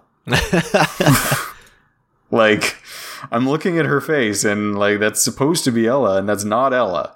Right? Like, so if they're going to change the visual style, I wonder how that's going to affect it and how it's going to affect its reception. And also, like, it is going to be kind of weird if they have all the same characters, and are we going to have to unlock these characters? It's going to feel weird to go into another game with the same characters and have to unlock all the characters and stuff again. So, like, I'm kind of holding out to see, like, what form this takes exactly. But I'm cautiously optimistic. Like I am looking forward to it. I think it's going to be good. But like the trailer they showed was a cinematic trailer. It really didn't show anything of the game. So if people are kind of curious what this thing might look like when it launches, like go and look for videos of Rainbow Six Siege Outbreak, and that might give you a better idea of what that type of game might be. And sticking also, is every co-op game 3-player now? Does everybody just hate people who have even numbers of friends that want to play? Yes, games? absolutely. God. I did hear a reason for this. Again, I think it was on some podcast I was listening to. Maybe it was on Waypoint or something. But I guess one of the devs they interviewed, they specifically asked them, like, yo, what the fuck is up with the number 3? And the dev said, well, think about it like going to dinner. You can get 3 people together for dinner easily. Once it gets to like 4 or 5 and, trying to wrangle that many people, it's just like, it's kind of, one person's got another commitment or this and that. But like 3 is an easy number to get together for dinner. I guess, yeah, we had talked about this before, but you can play Diablo and by yourself and just have people join and the enemies get tougher or more plentiful or anything, right? And you can play like you can play by yourself or anywhere up to, like 5 or 6 or 7 people or something like that, right? And the game just scales its difficulty to match that. I know that they could just do that is a ridiculous thing to say because obviously there's a lot of work that goes into that. Yeah. But I mean, they could do that. Like no one was expecting this release, right? Like this was a release that they really could kind of take as much time as they felt like developing, and I feel like limiting it to a 3-person squad. You say it's hard to get. It's easier to get 3 people to go to dinner than it is to get 4 people to go to dinner. But what if you have 4 people that want to go to dinner? Like, That's true. And one person now can't play. Well, now I'm not going to play this game because we're going to choose a game that has 4 people in it, right? So yeah, for sure. And does that mean that the game, like if the game can scale between, like, can we only play with 3 people? Am I going to have to matchmake here? Can I play it by myself or in a pair? If I can't play it by myself or in a pair, and I have to have 3 people, meaning that I have to matchmake and stuff, that's going to change the tone of this game and the way I play it a lot. And if I don't have to, and I can play it by myself or as a pair or with 3 people, then it does scale in some way. Mm-hmm. So why not just add a 4th anyway? Yeah. So let's wrap up Ubi's press conference with the game that everyone is most looking forward to, and that is, of course, Tom Clancy's Elite Squad, where you're going to be able to gotcha all your favorite Tom Clancy heroes from Ghost Recon, from Siege, from Splinter Cell, all your favorite Tom Clancy properties in one fantastic mobile game package. So I've played that game already. Oh shit, really? Yeah. Is it out? No, I signed up for a dev build of it. Okay. Dev privilege. I see how it is. No, I wasn't saying dev build as in privilege. I was saying dev build as in they called it a beta, and boy was it not. It looked like something they ripped right off one of their machines and just threw out there. But it plays like, for anybody who actually knows what this is, it plays kind of like your typical Heroes Charge game. Can you actually explain that? Because I think there are a lot of folks that don't necessarily know what a Heroes Charge game is. You build a team of people and you move that team of people to the left, fighting waves of enemies that come by. A lot of the time, your team will auto fight, and you will be taking your interaction with them will be casting their abilities when they become available to cast. That can also be automatically done. And really what the gameplay amounts to is actually team composition more than the minute-to-minute action of the actual battle simulation itself.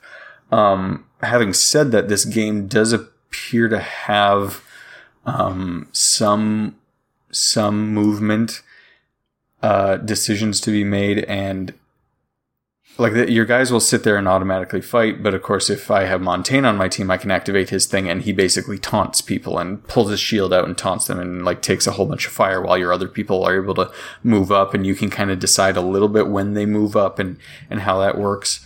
It was real bare bones when I played it. Mm-hmm. They absolutely would be relying on the brand recognition of the characters, which is pretty good. They have like when it comes to Rainbow Six, they've got a lot of really recognizable characters. When it comes to Splinter Cell and such, those are recognizable characters. But when you're pulling out some random lieutenant bad guy from Ghost Recon Wildlands, like that's like when your characters are too deep a cut, like I don't know that works as well. Yeah, it's of course like Sam Fisher is on all the promotional material because he's the guy that everybody would recognize. But and it's almost as if they're trying to gauge interest in a new Splinter Cell game. Yeah, maybe actually. I don't know how well Blacklist did. I thought it did reasonably well. Yeah, I think it did okay. But that was years ago, I guess. Now that I think about it, like God, I want a new Splinter Cell game. It would be real nice. Yeah, it would be nice. Real nice. But yeah, I think like it'll do okay. I'm definitely looking forward to playing it when it comes out. Whenever it comes out, we will probably do a Monday Mobile podcast on it. Just because I'm very interested in the characters, and I do like a lot of those characters. So if anything was to pull me into a game like this, it would be this. And so I'm having said that, though, the hero collecting like hero gacha style of game is a crowded market, and there are a lot of people out there who I guarantee are doing it better than this game will ever do. So they are really banking on the fact that in North America these games are not hugely popular, and they're definitely banking on their brand recognition and hoping that brings in basically a new demographic of people into these kinds of games. But I don't know. I don't know if that's going to work out for them. Yeah. I hope it does, because I think, I don't know, I think it's going to be like a cool little game. But I don't know. Yeah. So let's maybe wrap things up with the probably the biggest conference, and that is of course Microsoft's. I think most people probably agree that they probably had the strongest showing at the conference. They showed a lot of new games. A lot of new games. They talked about, some franchises that were continuing. But we didn't get a ton of news on Project Scarlet or whatever the next generation of Xbox is going to be. And I think that was probably my biggest disappointment, is just that, they said like, hey, we're going to be talking about virtual RAM. It's going to be more powerful than the Xbox One X, and we're going to reduce load times. And, they threw out a lot of buzzwords, but they didn't necessarily tell me anything about what this box is going to look like or what it's going to do. And I felt that was a little bit disappointing. And you're right. They'll obviously have more to say when they have more to say, either late this year or early next. They talked a bit about xCloud, but again, not a ton. I'm still really hesitant about how game streaming is going to work in the future. We talked a little bit about Stadia. I don't know. Did you have any thoughts about xCloud, or maybe like what they're planning to do with their next console? I mean, it's I haven't given any of that stuff much more thought. I'll see it all when it comes out. Obviously, everybody is, or all these companies, I guess, they all want their streaming services. That is absolutely the way that the industry is going. And Xbox, or Microsoft, I guess, understands that. For the last couple of years, it has definitely seemed like they have understood the way that the industry is going, and everything that they have done in the last couple of years, related to their Games Pass, related to xCloud, even the things that they're saying about what Project Scarlet is and what it's going to be, they are just gearing up to attempt to dominate whatever the next cycle is. I think they kind of accepted a loss this time and are just preparing to come out real strong, whatever the next console cycle is. Although what console cycles are going to mean in the future, I think is going to become less and less meaningful. But yeah, I mean, we even saw this generation with a ton of mid-cycle upgrades, right? Yeah, with the PlayStation 4 Pro and the Xbox One X. I know Nintendo Switch has been rumored to be getting an upgrade either late this year or early next, and also a downgrade. Yeah, that too. they love their downgrades. So yeah, you're right. It'll be curious to see what even a next generation actually means, right? just really, really powerful NVIDIA shields. Yeah. Yeah, basically. With Microsoft and or Sony branding on them. I think that's what's coming. Yeah. All right, let's talk about games, because that's the only thing. Well, actually, before we talk about games, I guess the other big news was that Microsoft just bought Double Fine, which I thought was kind of cool. I know Double Fine has had history with Microsoft in the past, like way back. So it's interesting to see Microsoft sort of bring them into the fold. I don't know. What did you think about that news? Especially considering Double Fine has sort of been this very prominent voice in studios that have been, independent for as long as they have, and making the types of sort of adventure style games that they have been in the last few years. I think it's fine. I think it's interesting that they would be bought. I mean, that implies that they kind of needed the money or found something about Microsoft's current or plans for future distribution advantageous for them, right? Being bought by a larger company means that you are inviting outside input, which is always very concerning, but they, must have balanced that and figured that it would be okay. I think as long as Tim Schafer's around, they'll probably just let it, be whatever it is. So I hope he stays around, because otherwise I think Double Fine is going to become whatever Microsoft wants it to be. But yeah, I mean, I saw that and just kind of went, oh, it's interesting. I wonder how they're going to use that. Yeah, for sure. Like it is weird because like their products, I think, have the brand recognition enough that if they released it, on all consoles and Steam or something like that, that you'd think they would get enough traction to have a good profitable release. So I do wonder what they're getting out of the deal from Microsoft that led them to believe that they need basically Microsoft's money and Microsoft's backing. Yeah, I'm curious if there's something specifically about this next generation, or specifically about Project xCloud, that has Double Fine sort of saying, yes, we want to get in on the ground floor of this. But it'll be interesting to see what pans out in the next couple of years with that partnership.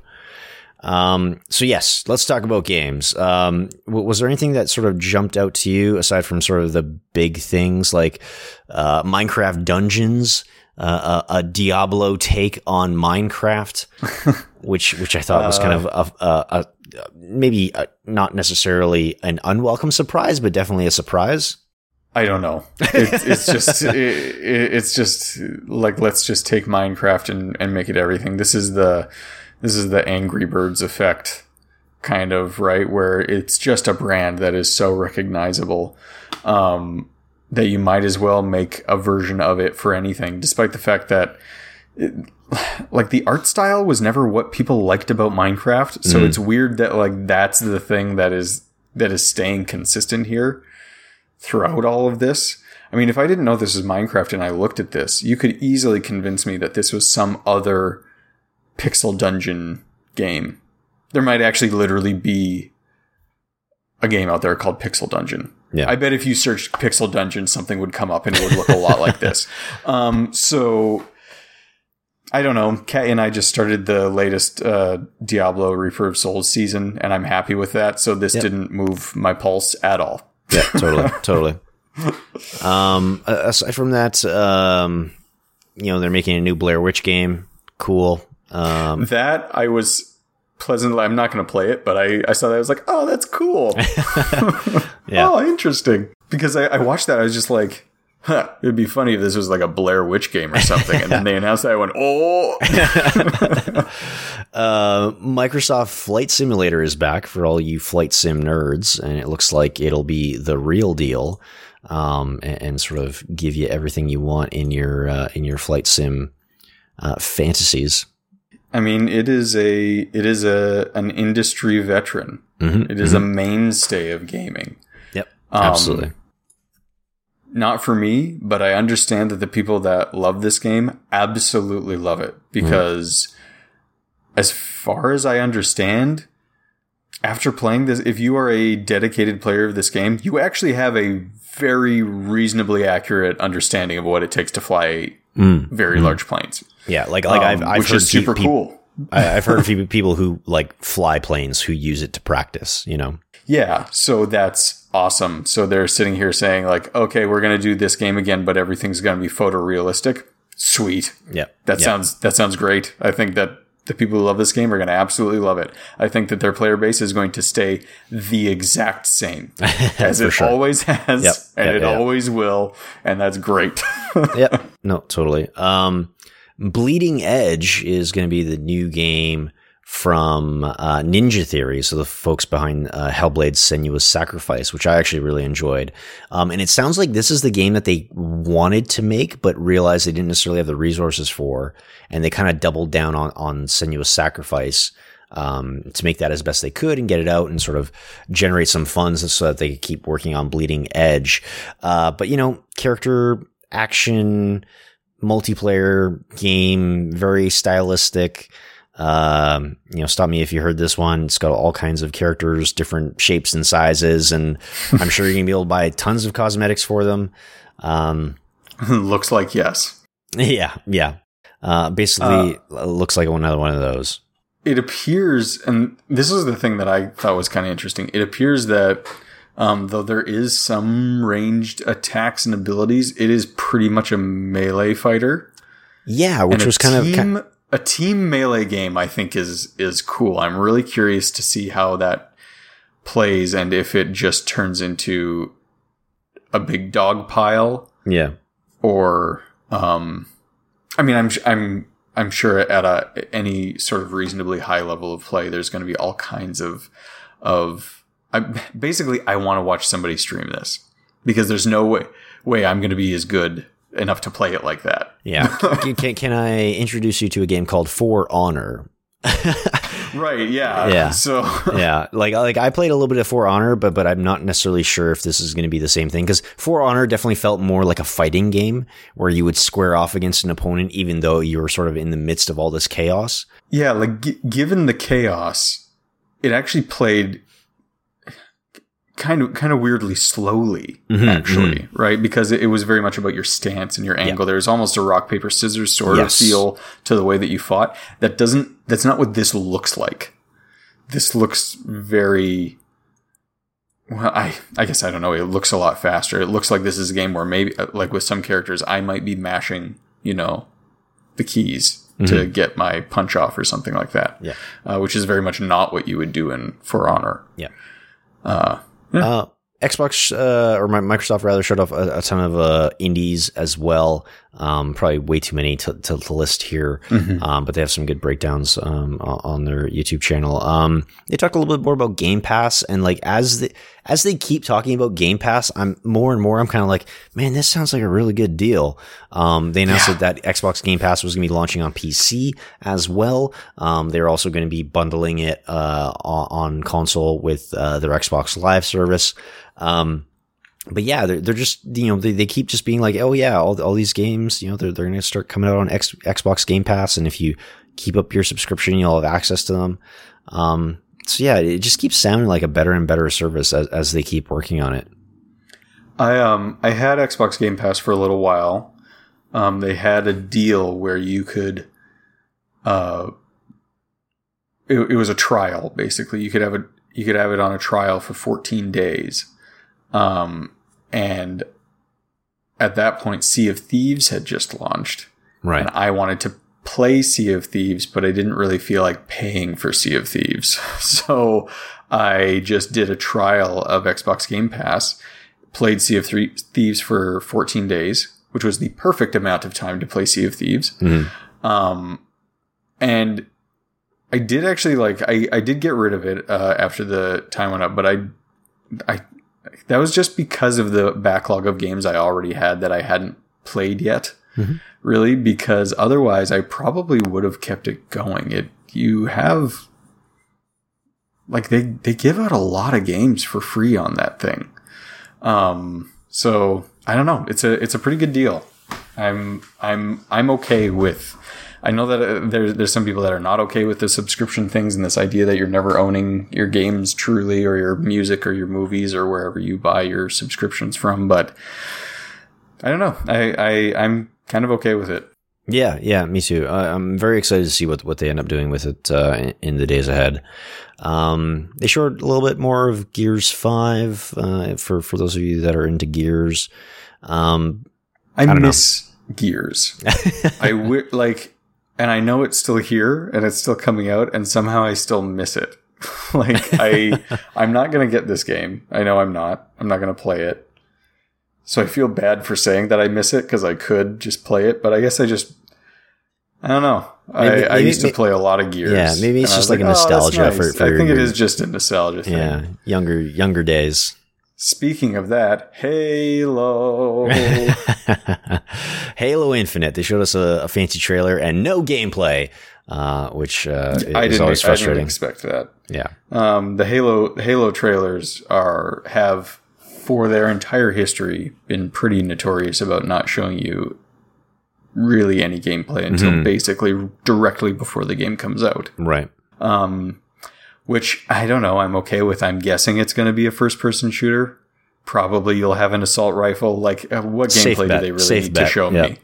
Because they're not going to show me the overall. The difference that's going to be here is the overall kind of meta systems of the game, right? And that's not going to come out in a trailer, really. So, this one sounds like they want to make it, if not open world, something very akin to open world.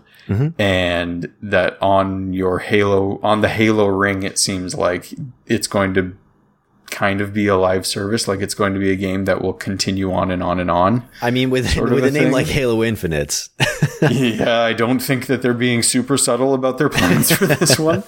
Yeah, I'm very curious to see what that looks like. We don't actually officially even know a price. This could be a games as a service model. Yeah, that's very true.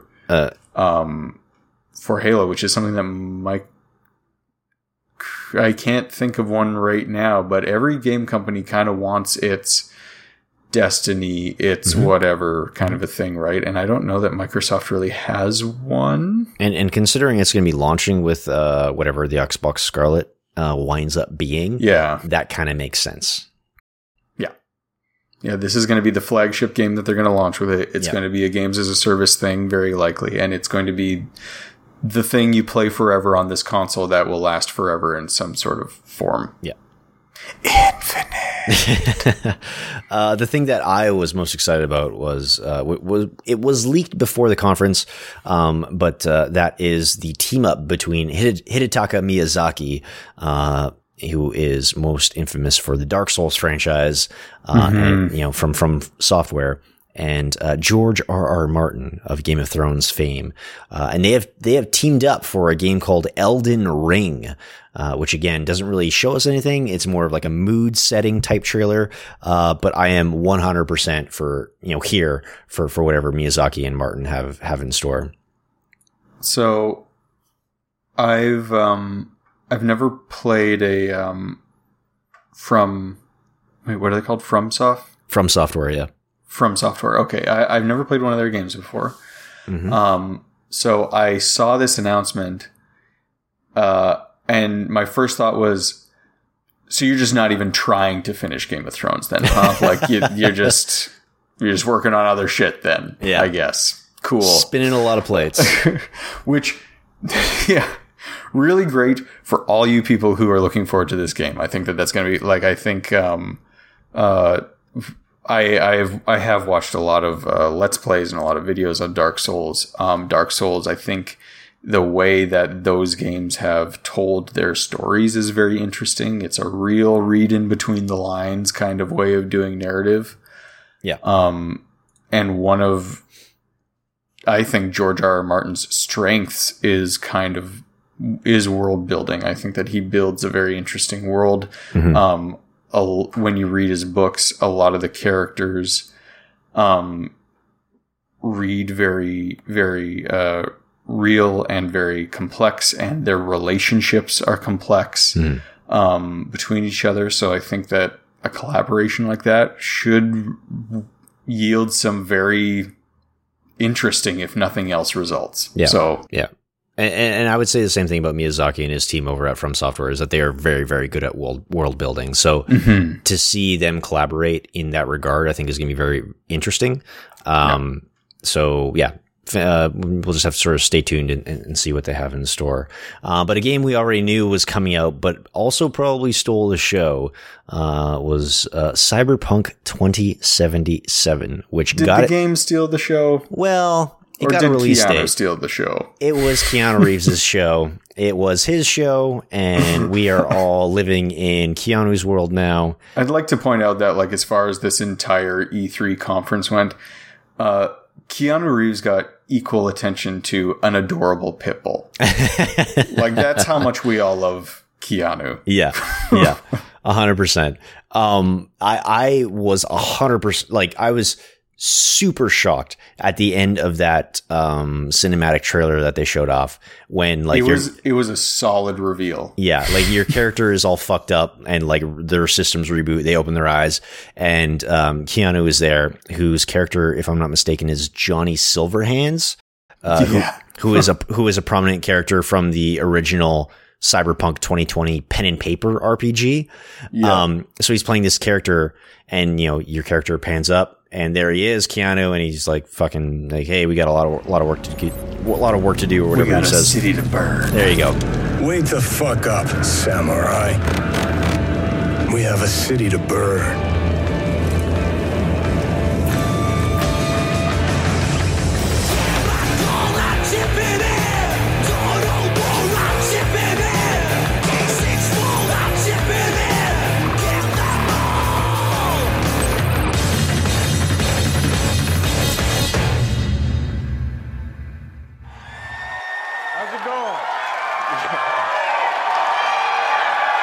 Hello, Los Angeles. E3. Yeah. All right. Good to see you. Thank you. All right. All right. I got to talk to you about something. We got to talk to you about something. CD Projekt Red. Cyberpunk 2077. All right. A while back, the guys from CD Projekt Red approached me and asked me to be a part of their new project, Cyberpunk 2077. They were going on and on about how they'd create this vast open world with a branching storyline, how you'd be able to customize your character through in-game choices. And it's not something I knew before, but I was excited by. And I'm always drawn to fascinating stories. Cyberpunk is set in a metropolis of the future, where body modification has become an obsession. You play as an outlaw, an enhanced mercenary working in the sleazy underbelly of the city. Yeah. Okay, but let me tell you, the feeling of being there, of walking the streets of the future, is really going to be breathtaking. You're breathtaking. You're all breathtaking. Also, I heard, and I don't know if this has been confirmed or not, but I heard that Keanu Reeves has the second most amount of dialogue in the game, only next to the player character. So I had heard that too. And I just want to tell everybody before I say this, I love Keanu. You don't need to believe that I don't love Keanu when I say this. I think it's going to be weird that he's in the game that much. Because he's not going to be Johnny Silverhands. He's going to be Keanu. Yes. Like, Keanu is in the game. Like, if he was, I think it would be really, really great if he was voicing a character. Mm-hmm. I think it's a little bit much that he is the character, because I'm only going to see, I'm not, by the end of the game, no, like, when people talk about this game, they're not going to talk about Johnny Silverhands. They're going to call him Keanu. Oh, 100%. When they talk about this game. Yeah. And I think that's going to be I really hope he doesn't end up being this fourth wall breaking kind of distraction from the game. I don't think he will be, but I really hope that that's not the case. Yeah, I guess it's gonna be hard to tell until that game comes out. And you know, I think CD Projekt Red had a bit of a rough week because you know there was a few fumbles. You know, if we look back in their past, they had some stuff on their social media channels. They need to lock down that Twitter. I think it's been dealt with since. You know, if I'm not mistaken, they had one account tweet a sort of transphobic joke. You know, they've been fairly critiqued, I think, on representation and sexism, and you know, just this last week at E3, they had a piece of key art from a screenshot that depicted a trans woman in a less than flattering light, and I think I think I saw that one. Yeah, it was like an advertisement on a wall, yes, like exactly. in a subway or something. You can find it if you want to go look it up. But like, I think I am hesitant because CD Projekt Red has sort of demonstrated a pattern of not handling this stuff well in the last year. And I will reserve judgment until the game is out and people get their hands on it and can sort of see it in all its context. But I think it is very difficult to say like, hey, this stuff is satire without, you know, you having shown us that you've done the work, right? So I think CD Projekt needs to, A, like you said, get a handle on their fucking messaging, and B, show us that they can do this in good faith, right? Because cyberpunk and satire is only good when it is punching up and not when it is punching down. And so again, I'm very hesitant about what they end up doing in 2077 when it eventually comes out. And then, like, that's not to say that I'm like also not incredibly excited for the game. Like, I absolutely love The Witcher 2 and The Witcher 3. So I will wait to pass judgment, but I think it's also important to talk about this stuff as it comes up, because it is important to hold people's feet to the fire when they do misstep. Yeah, when it comes to this game, I kind of was on Twitter after this was released, and I saw a lot of threads talking about like the representation of trans people in Cyberpunk and in this game. And they kind of brought up something that seems so obvious now, but I really hadn't thought about, which is that Cyberpunk as a genre is really a very inclusive, queer-focused kind of genre, right? It's all about like extreme personal expression, and in some cases body modification, and like changing yourself to be the person that you feel you are, you know, inside in some ways. And so to take something that is like that and then not represent, you know, trans people or queer people in general kind of in the right light in a game like that, you know, I saw a lot of people taking a lot of issue with that. So yeah, when the game comes out, I guess we'll kind of have to see how they handle that. But yeah, for sure. But I'm excited. Keanu Reeves. Yeah, I mean, it's still Keanu. Keanu, like he's just the nicest boy. He's so freaking charming. And it's hard not to love him. I don't know. Was there anything else from E3 that really caught your eye? Maybe something that we missed, or something that you're watching out for, something that's on your list? Not really. No, I think we covered most of it. Actually, we covered a lot. This is a long podcast. This show's long. It's gonna be tough to edit. But yeah, I think that kind of touches on most of the big stuff. I was gonna bring up this article over at Wired. The folks at Feminist Frequency teamed up with Wired to talk about female representation in video games, and specifically at E3. What I think I might do is I'll just link this in the show notes so people can check it out. I think they're doing really terrific work, again, sort of holding people's feet to the fire and talking about these aspects of representation in this medium that we love.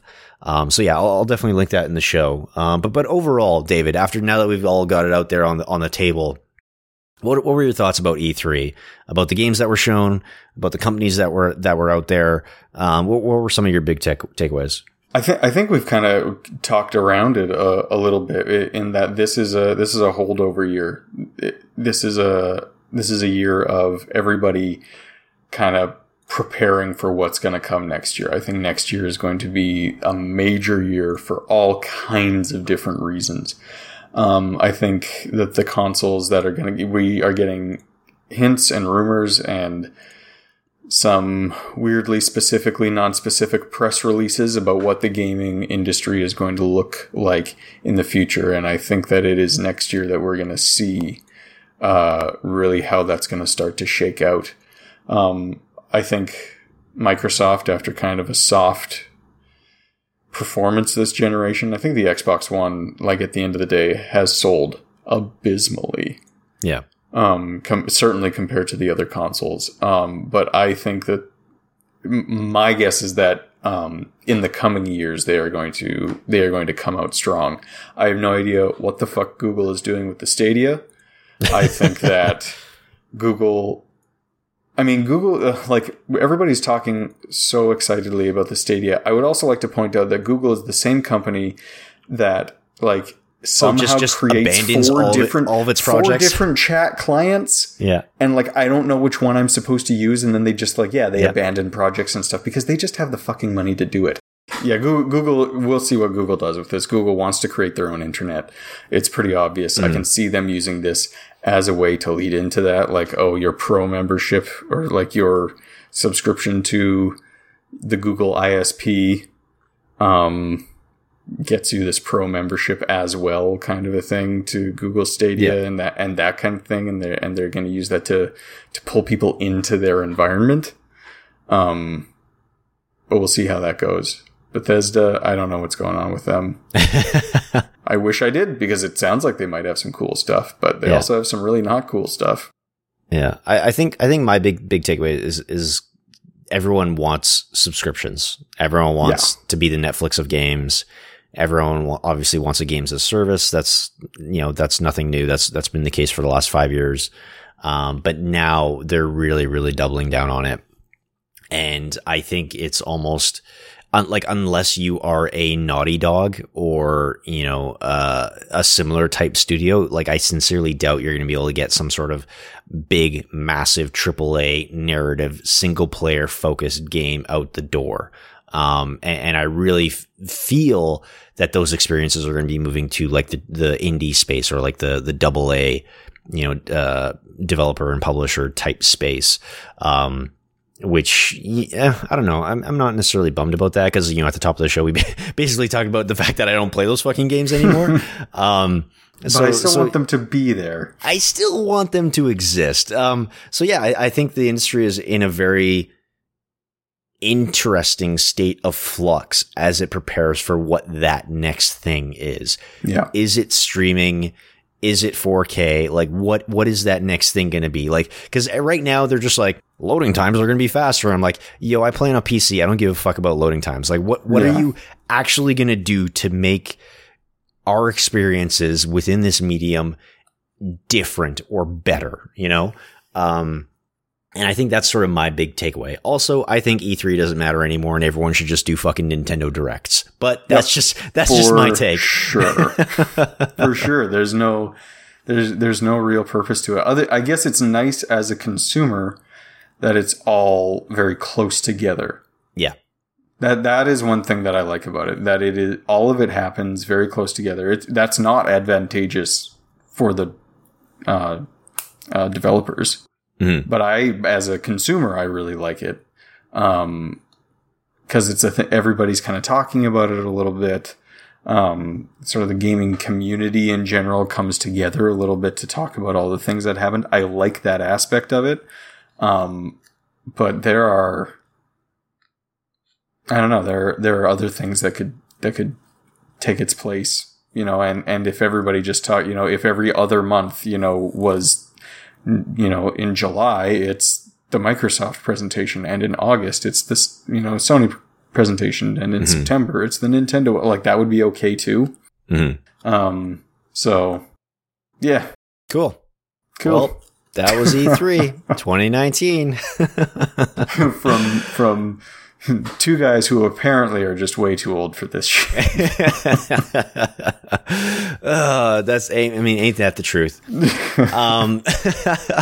Well, David, thank you so much for hanging out with me on this absurdly long episode, which I guess is just gonna be the norm now. We're just not gonna have podcasts for like 2 months, and then we're just gonna put out one that's like dump of info. Yeah, basically. So before we close out the show, do you have any non-gaming recommendations that you want to make to the folks at home? Anything that you've been spending time with that you think has been interesting? To fill the void that Game of Thrones left in all of our lives. Kat and I just finished watching Chernobyl, which is a miniseries, HBO miniseries. You can watch it on Crave TV, another subscription service, since we're just talking all about those. Chernobyl is just kind of a dramatic reenactment of the Chernobyl catastrophe. I was about to say accident, but that's really doesn't cover what happened there. Underselling it a little bit. Yeah. Obviously, it is a dramatic retelling, so they do take some creative liberties here and there.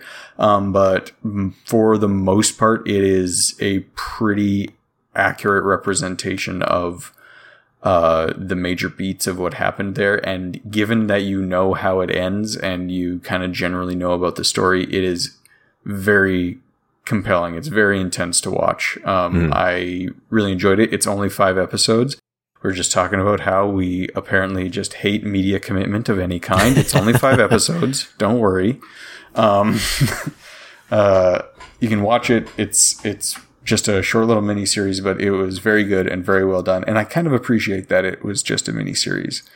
I don't need things to go on forever anymore, for sure. I think, unless it's my session-based gaming, that I do want to go on forever. And other than that, actually, there is one more thing I want to talk about, gaming related. I had it underneath other recommendations, but it is gaming related. The Assassin's Creed Story Creator Mode for Assassin's Creed Odyssey. Right. That's also something that they announced at their press conference. Yeah, they did announce that there. Very simple drag and drop flowchart style mission creation tools. They are very, very fun to work with. That was actually the thing that I was absolutely the most excited about that came out of E3. I saw that and I went, that looks awesome. And I watched a video and I went, that looks super awesome. And then I got my hands on the tools and I was like, oh, this is cool. So anybody can just go to the website and start creating missions. If you have a Uplay account, you are going to obviously need Assassin's Creed Odyssey to actually play the missions. Yeah. But anybody can create missions. Anybody can publish them and put them into the game. And the tools are pretty in depth. You can make pretty well, any kind of mission in that you want, write all the dialogue, branching storylines, all the tools are there if you want them. Make short little fetch quests or kind of like long ranging multi-step narratives. I've only jumped in it a little bit and made a couple like test missions, just simple kind of like lock and key missions. But it's been really fun and really rewarding. So. Yeah, that's pretty cool that like UB is confident enough to just be like, here are our tools. Like, here is what we use to make Assassin's Creed. And now there is like a consumer facing version of that that anyone can access. Want to emphasize that it's a version. I have a friend who works at Ubisoft. I was like, so are these actually your tools? And he's just like, man, those look so much nicer than our tools. I'm like, right. We're in game development. All of our tools look like they were made for Windows 98. So. Yeah, of course. He's like, that's too funny. Yeah, this is pretty funny. Obviously, their tools are much more in depth in their functionality. But I'll tell you, game tools don't look pretty. They just really, really don't. My recommendations are pretty simple. I did mention sort of the representation aspect of things earlier. So I'm going to recommend a short YouTube series more of a YouTube essay that's been broken up into like a number of parts. And that is, an essay called Bringing Back What's Stolen. And this is, from, the folks over at Innuendo Studios. And really it is a dismantling of the typical tropes that women fall into as action heroes in movies, and all done through the lens of Mad Max Fury Road. So that's sort of their touchstone. He draws a lot of examples from other film and other genres. And other projects, but Mad Max Fury Road is sort of like their touchstone that they keep going back to. And he kind of like tries to break down a number of these, female action star tropes, that we typically see in popular media. So I'll link that in the show notes because I think it's actually a really, really good watch. You just mentioning Mad Max Fury Road, and in my head, I'm like, I think I know what they might be talking about. That would be, I'm going to listen to that. That would be really interesting. Yeah. So I'll link that. But anyways, I think that's going to do it for our massive E3 breakdown. If you have questions or you want to weigh in on some of the best stuff that you saw at E3, or maybe the things that you were disappointed by, or things that, you're looking forward to, a good place to do that is on the Shelved Games Discord server, or you can send us emails, shelvedgames@gmail.com. And of course, you can find the show wherever you get your podcasts, shelvedgames.com/podcasts, or find us on Apple Podcasts, Google Play, and Stitcher, where you can subscribe. And please, please, please rate and review the show. That really helps us out. Follow us on Twitter at shelvedgames. I'm at John_Tab. And you can also find us on Facebook, YouTube, and Twitch. Just search for Shelved Games there. And music for the show is by Zed Ion, who you can find on SoundCloud. David, where can people find you on the internet? You can find me on my website, dsmiln.com. Access to a podcast I do, the Monday Mobile Podcast, and some of my game projects are on there. And at David Malin on Twitter and Instagram and such as well, if that's more to your social media liking. Awesome. You got to get that brand synergy down, my friend. Man, it's the dry run stream and the Monday Mobile Podcast, and I don't even have my name spelled right on Twitter and Instagram. That was like a legit spelling mistake, by the way. No. I was locked out of my Twitter account for eons because I was like, I just made it David Milne. Like, I don't understand. Like, why isn't this correct? And I had made actually a different Twitter account. And then years later, like literally years later, I looked at it. I was like, oh, it's David Malin. I switched the I and the L. It's very difficult to see. Because I was very surprised. I was like, I got David Milne as a handle. Nobody else had this. Somebody else had it. Yeah. I have David Malin. Anyway. Such is life when we live our lives online. I don't even want to think about the plethora of email accounts that I have. But what was your first email? Iceman5th at hotmail.com because number 5th because I was just like, I want Iceman because Iceman in the comics is cool. Also, Top Gun. And I was like, so I'm going to use Iceman. And then I was like, oh, Iceman is taken, so I'll use a number. And then I tried a bunch of different number combinations, and they were all fucking taken. So I was like, I know what I'll do. I'll put a number and a TH after it, and it'll work. Anyway, that was a bad email account. Yeah. Anyway, that's it for our massive E3 recap for 2019. I hope to do more regular shows in the days ahead since my summer has started to calm down a little bit. David, thank you so much for taking time out of your evening. Thank you for having me. It's always fun to come and talk about them games. And that is going to be it for this week, folks. And until next time, go and grab a game off the shelf because you never know what you're going to find.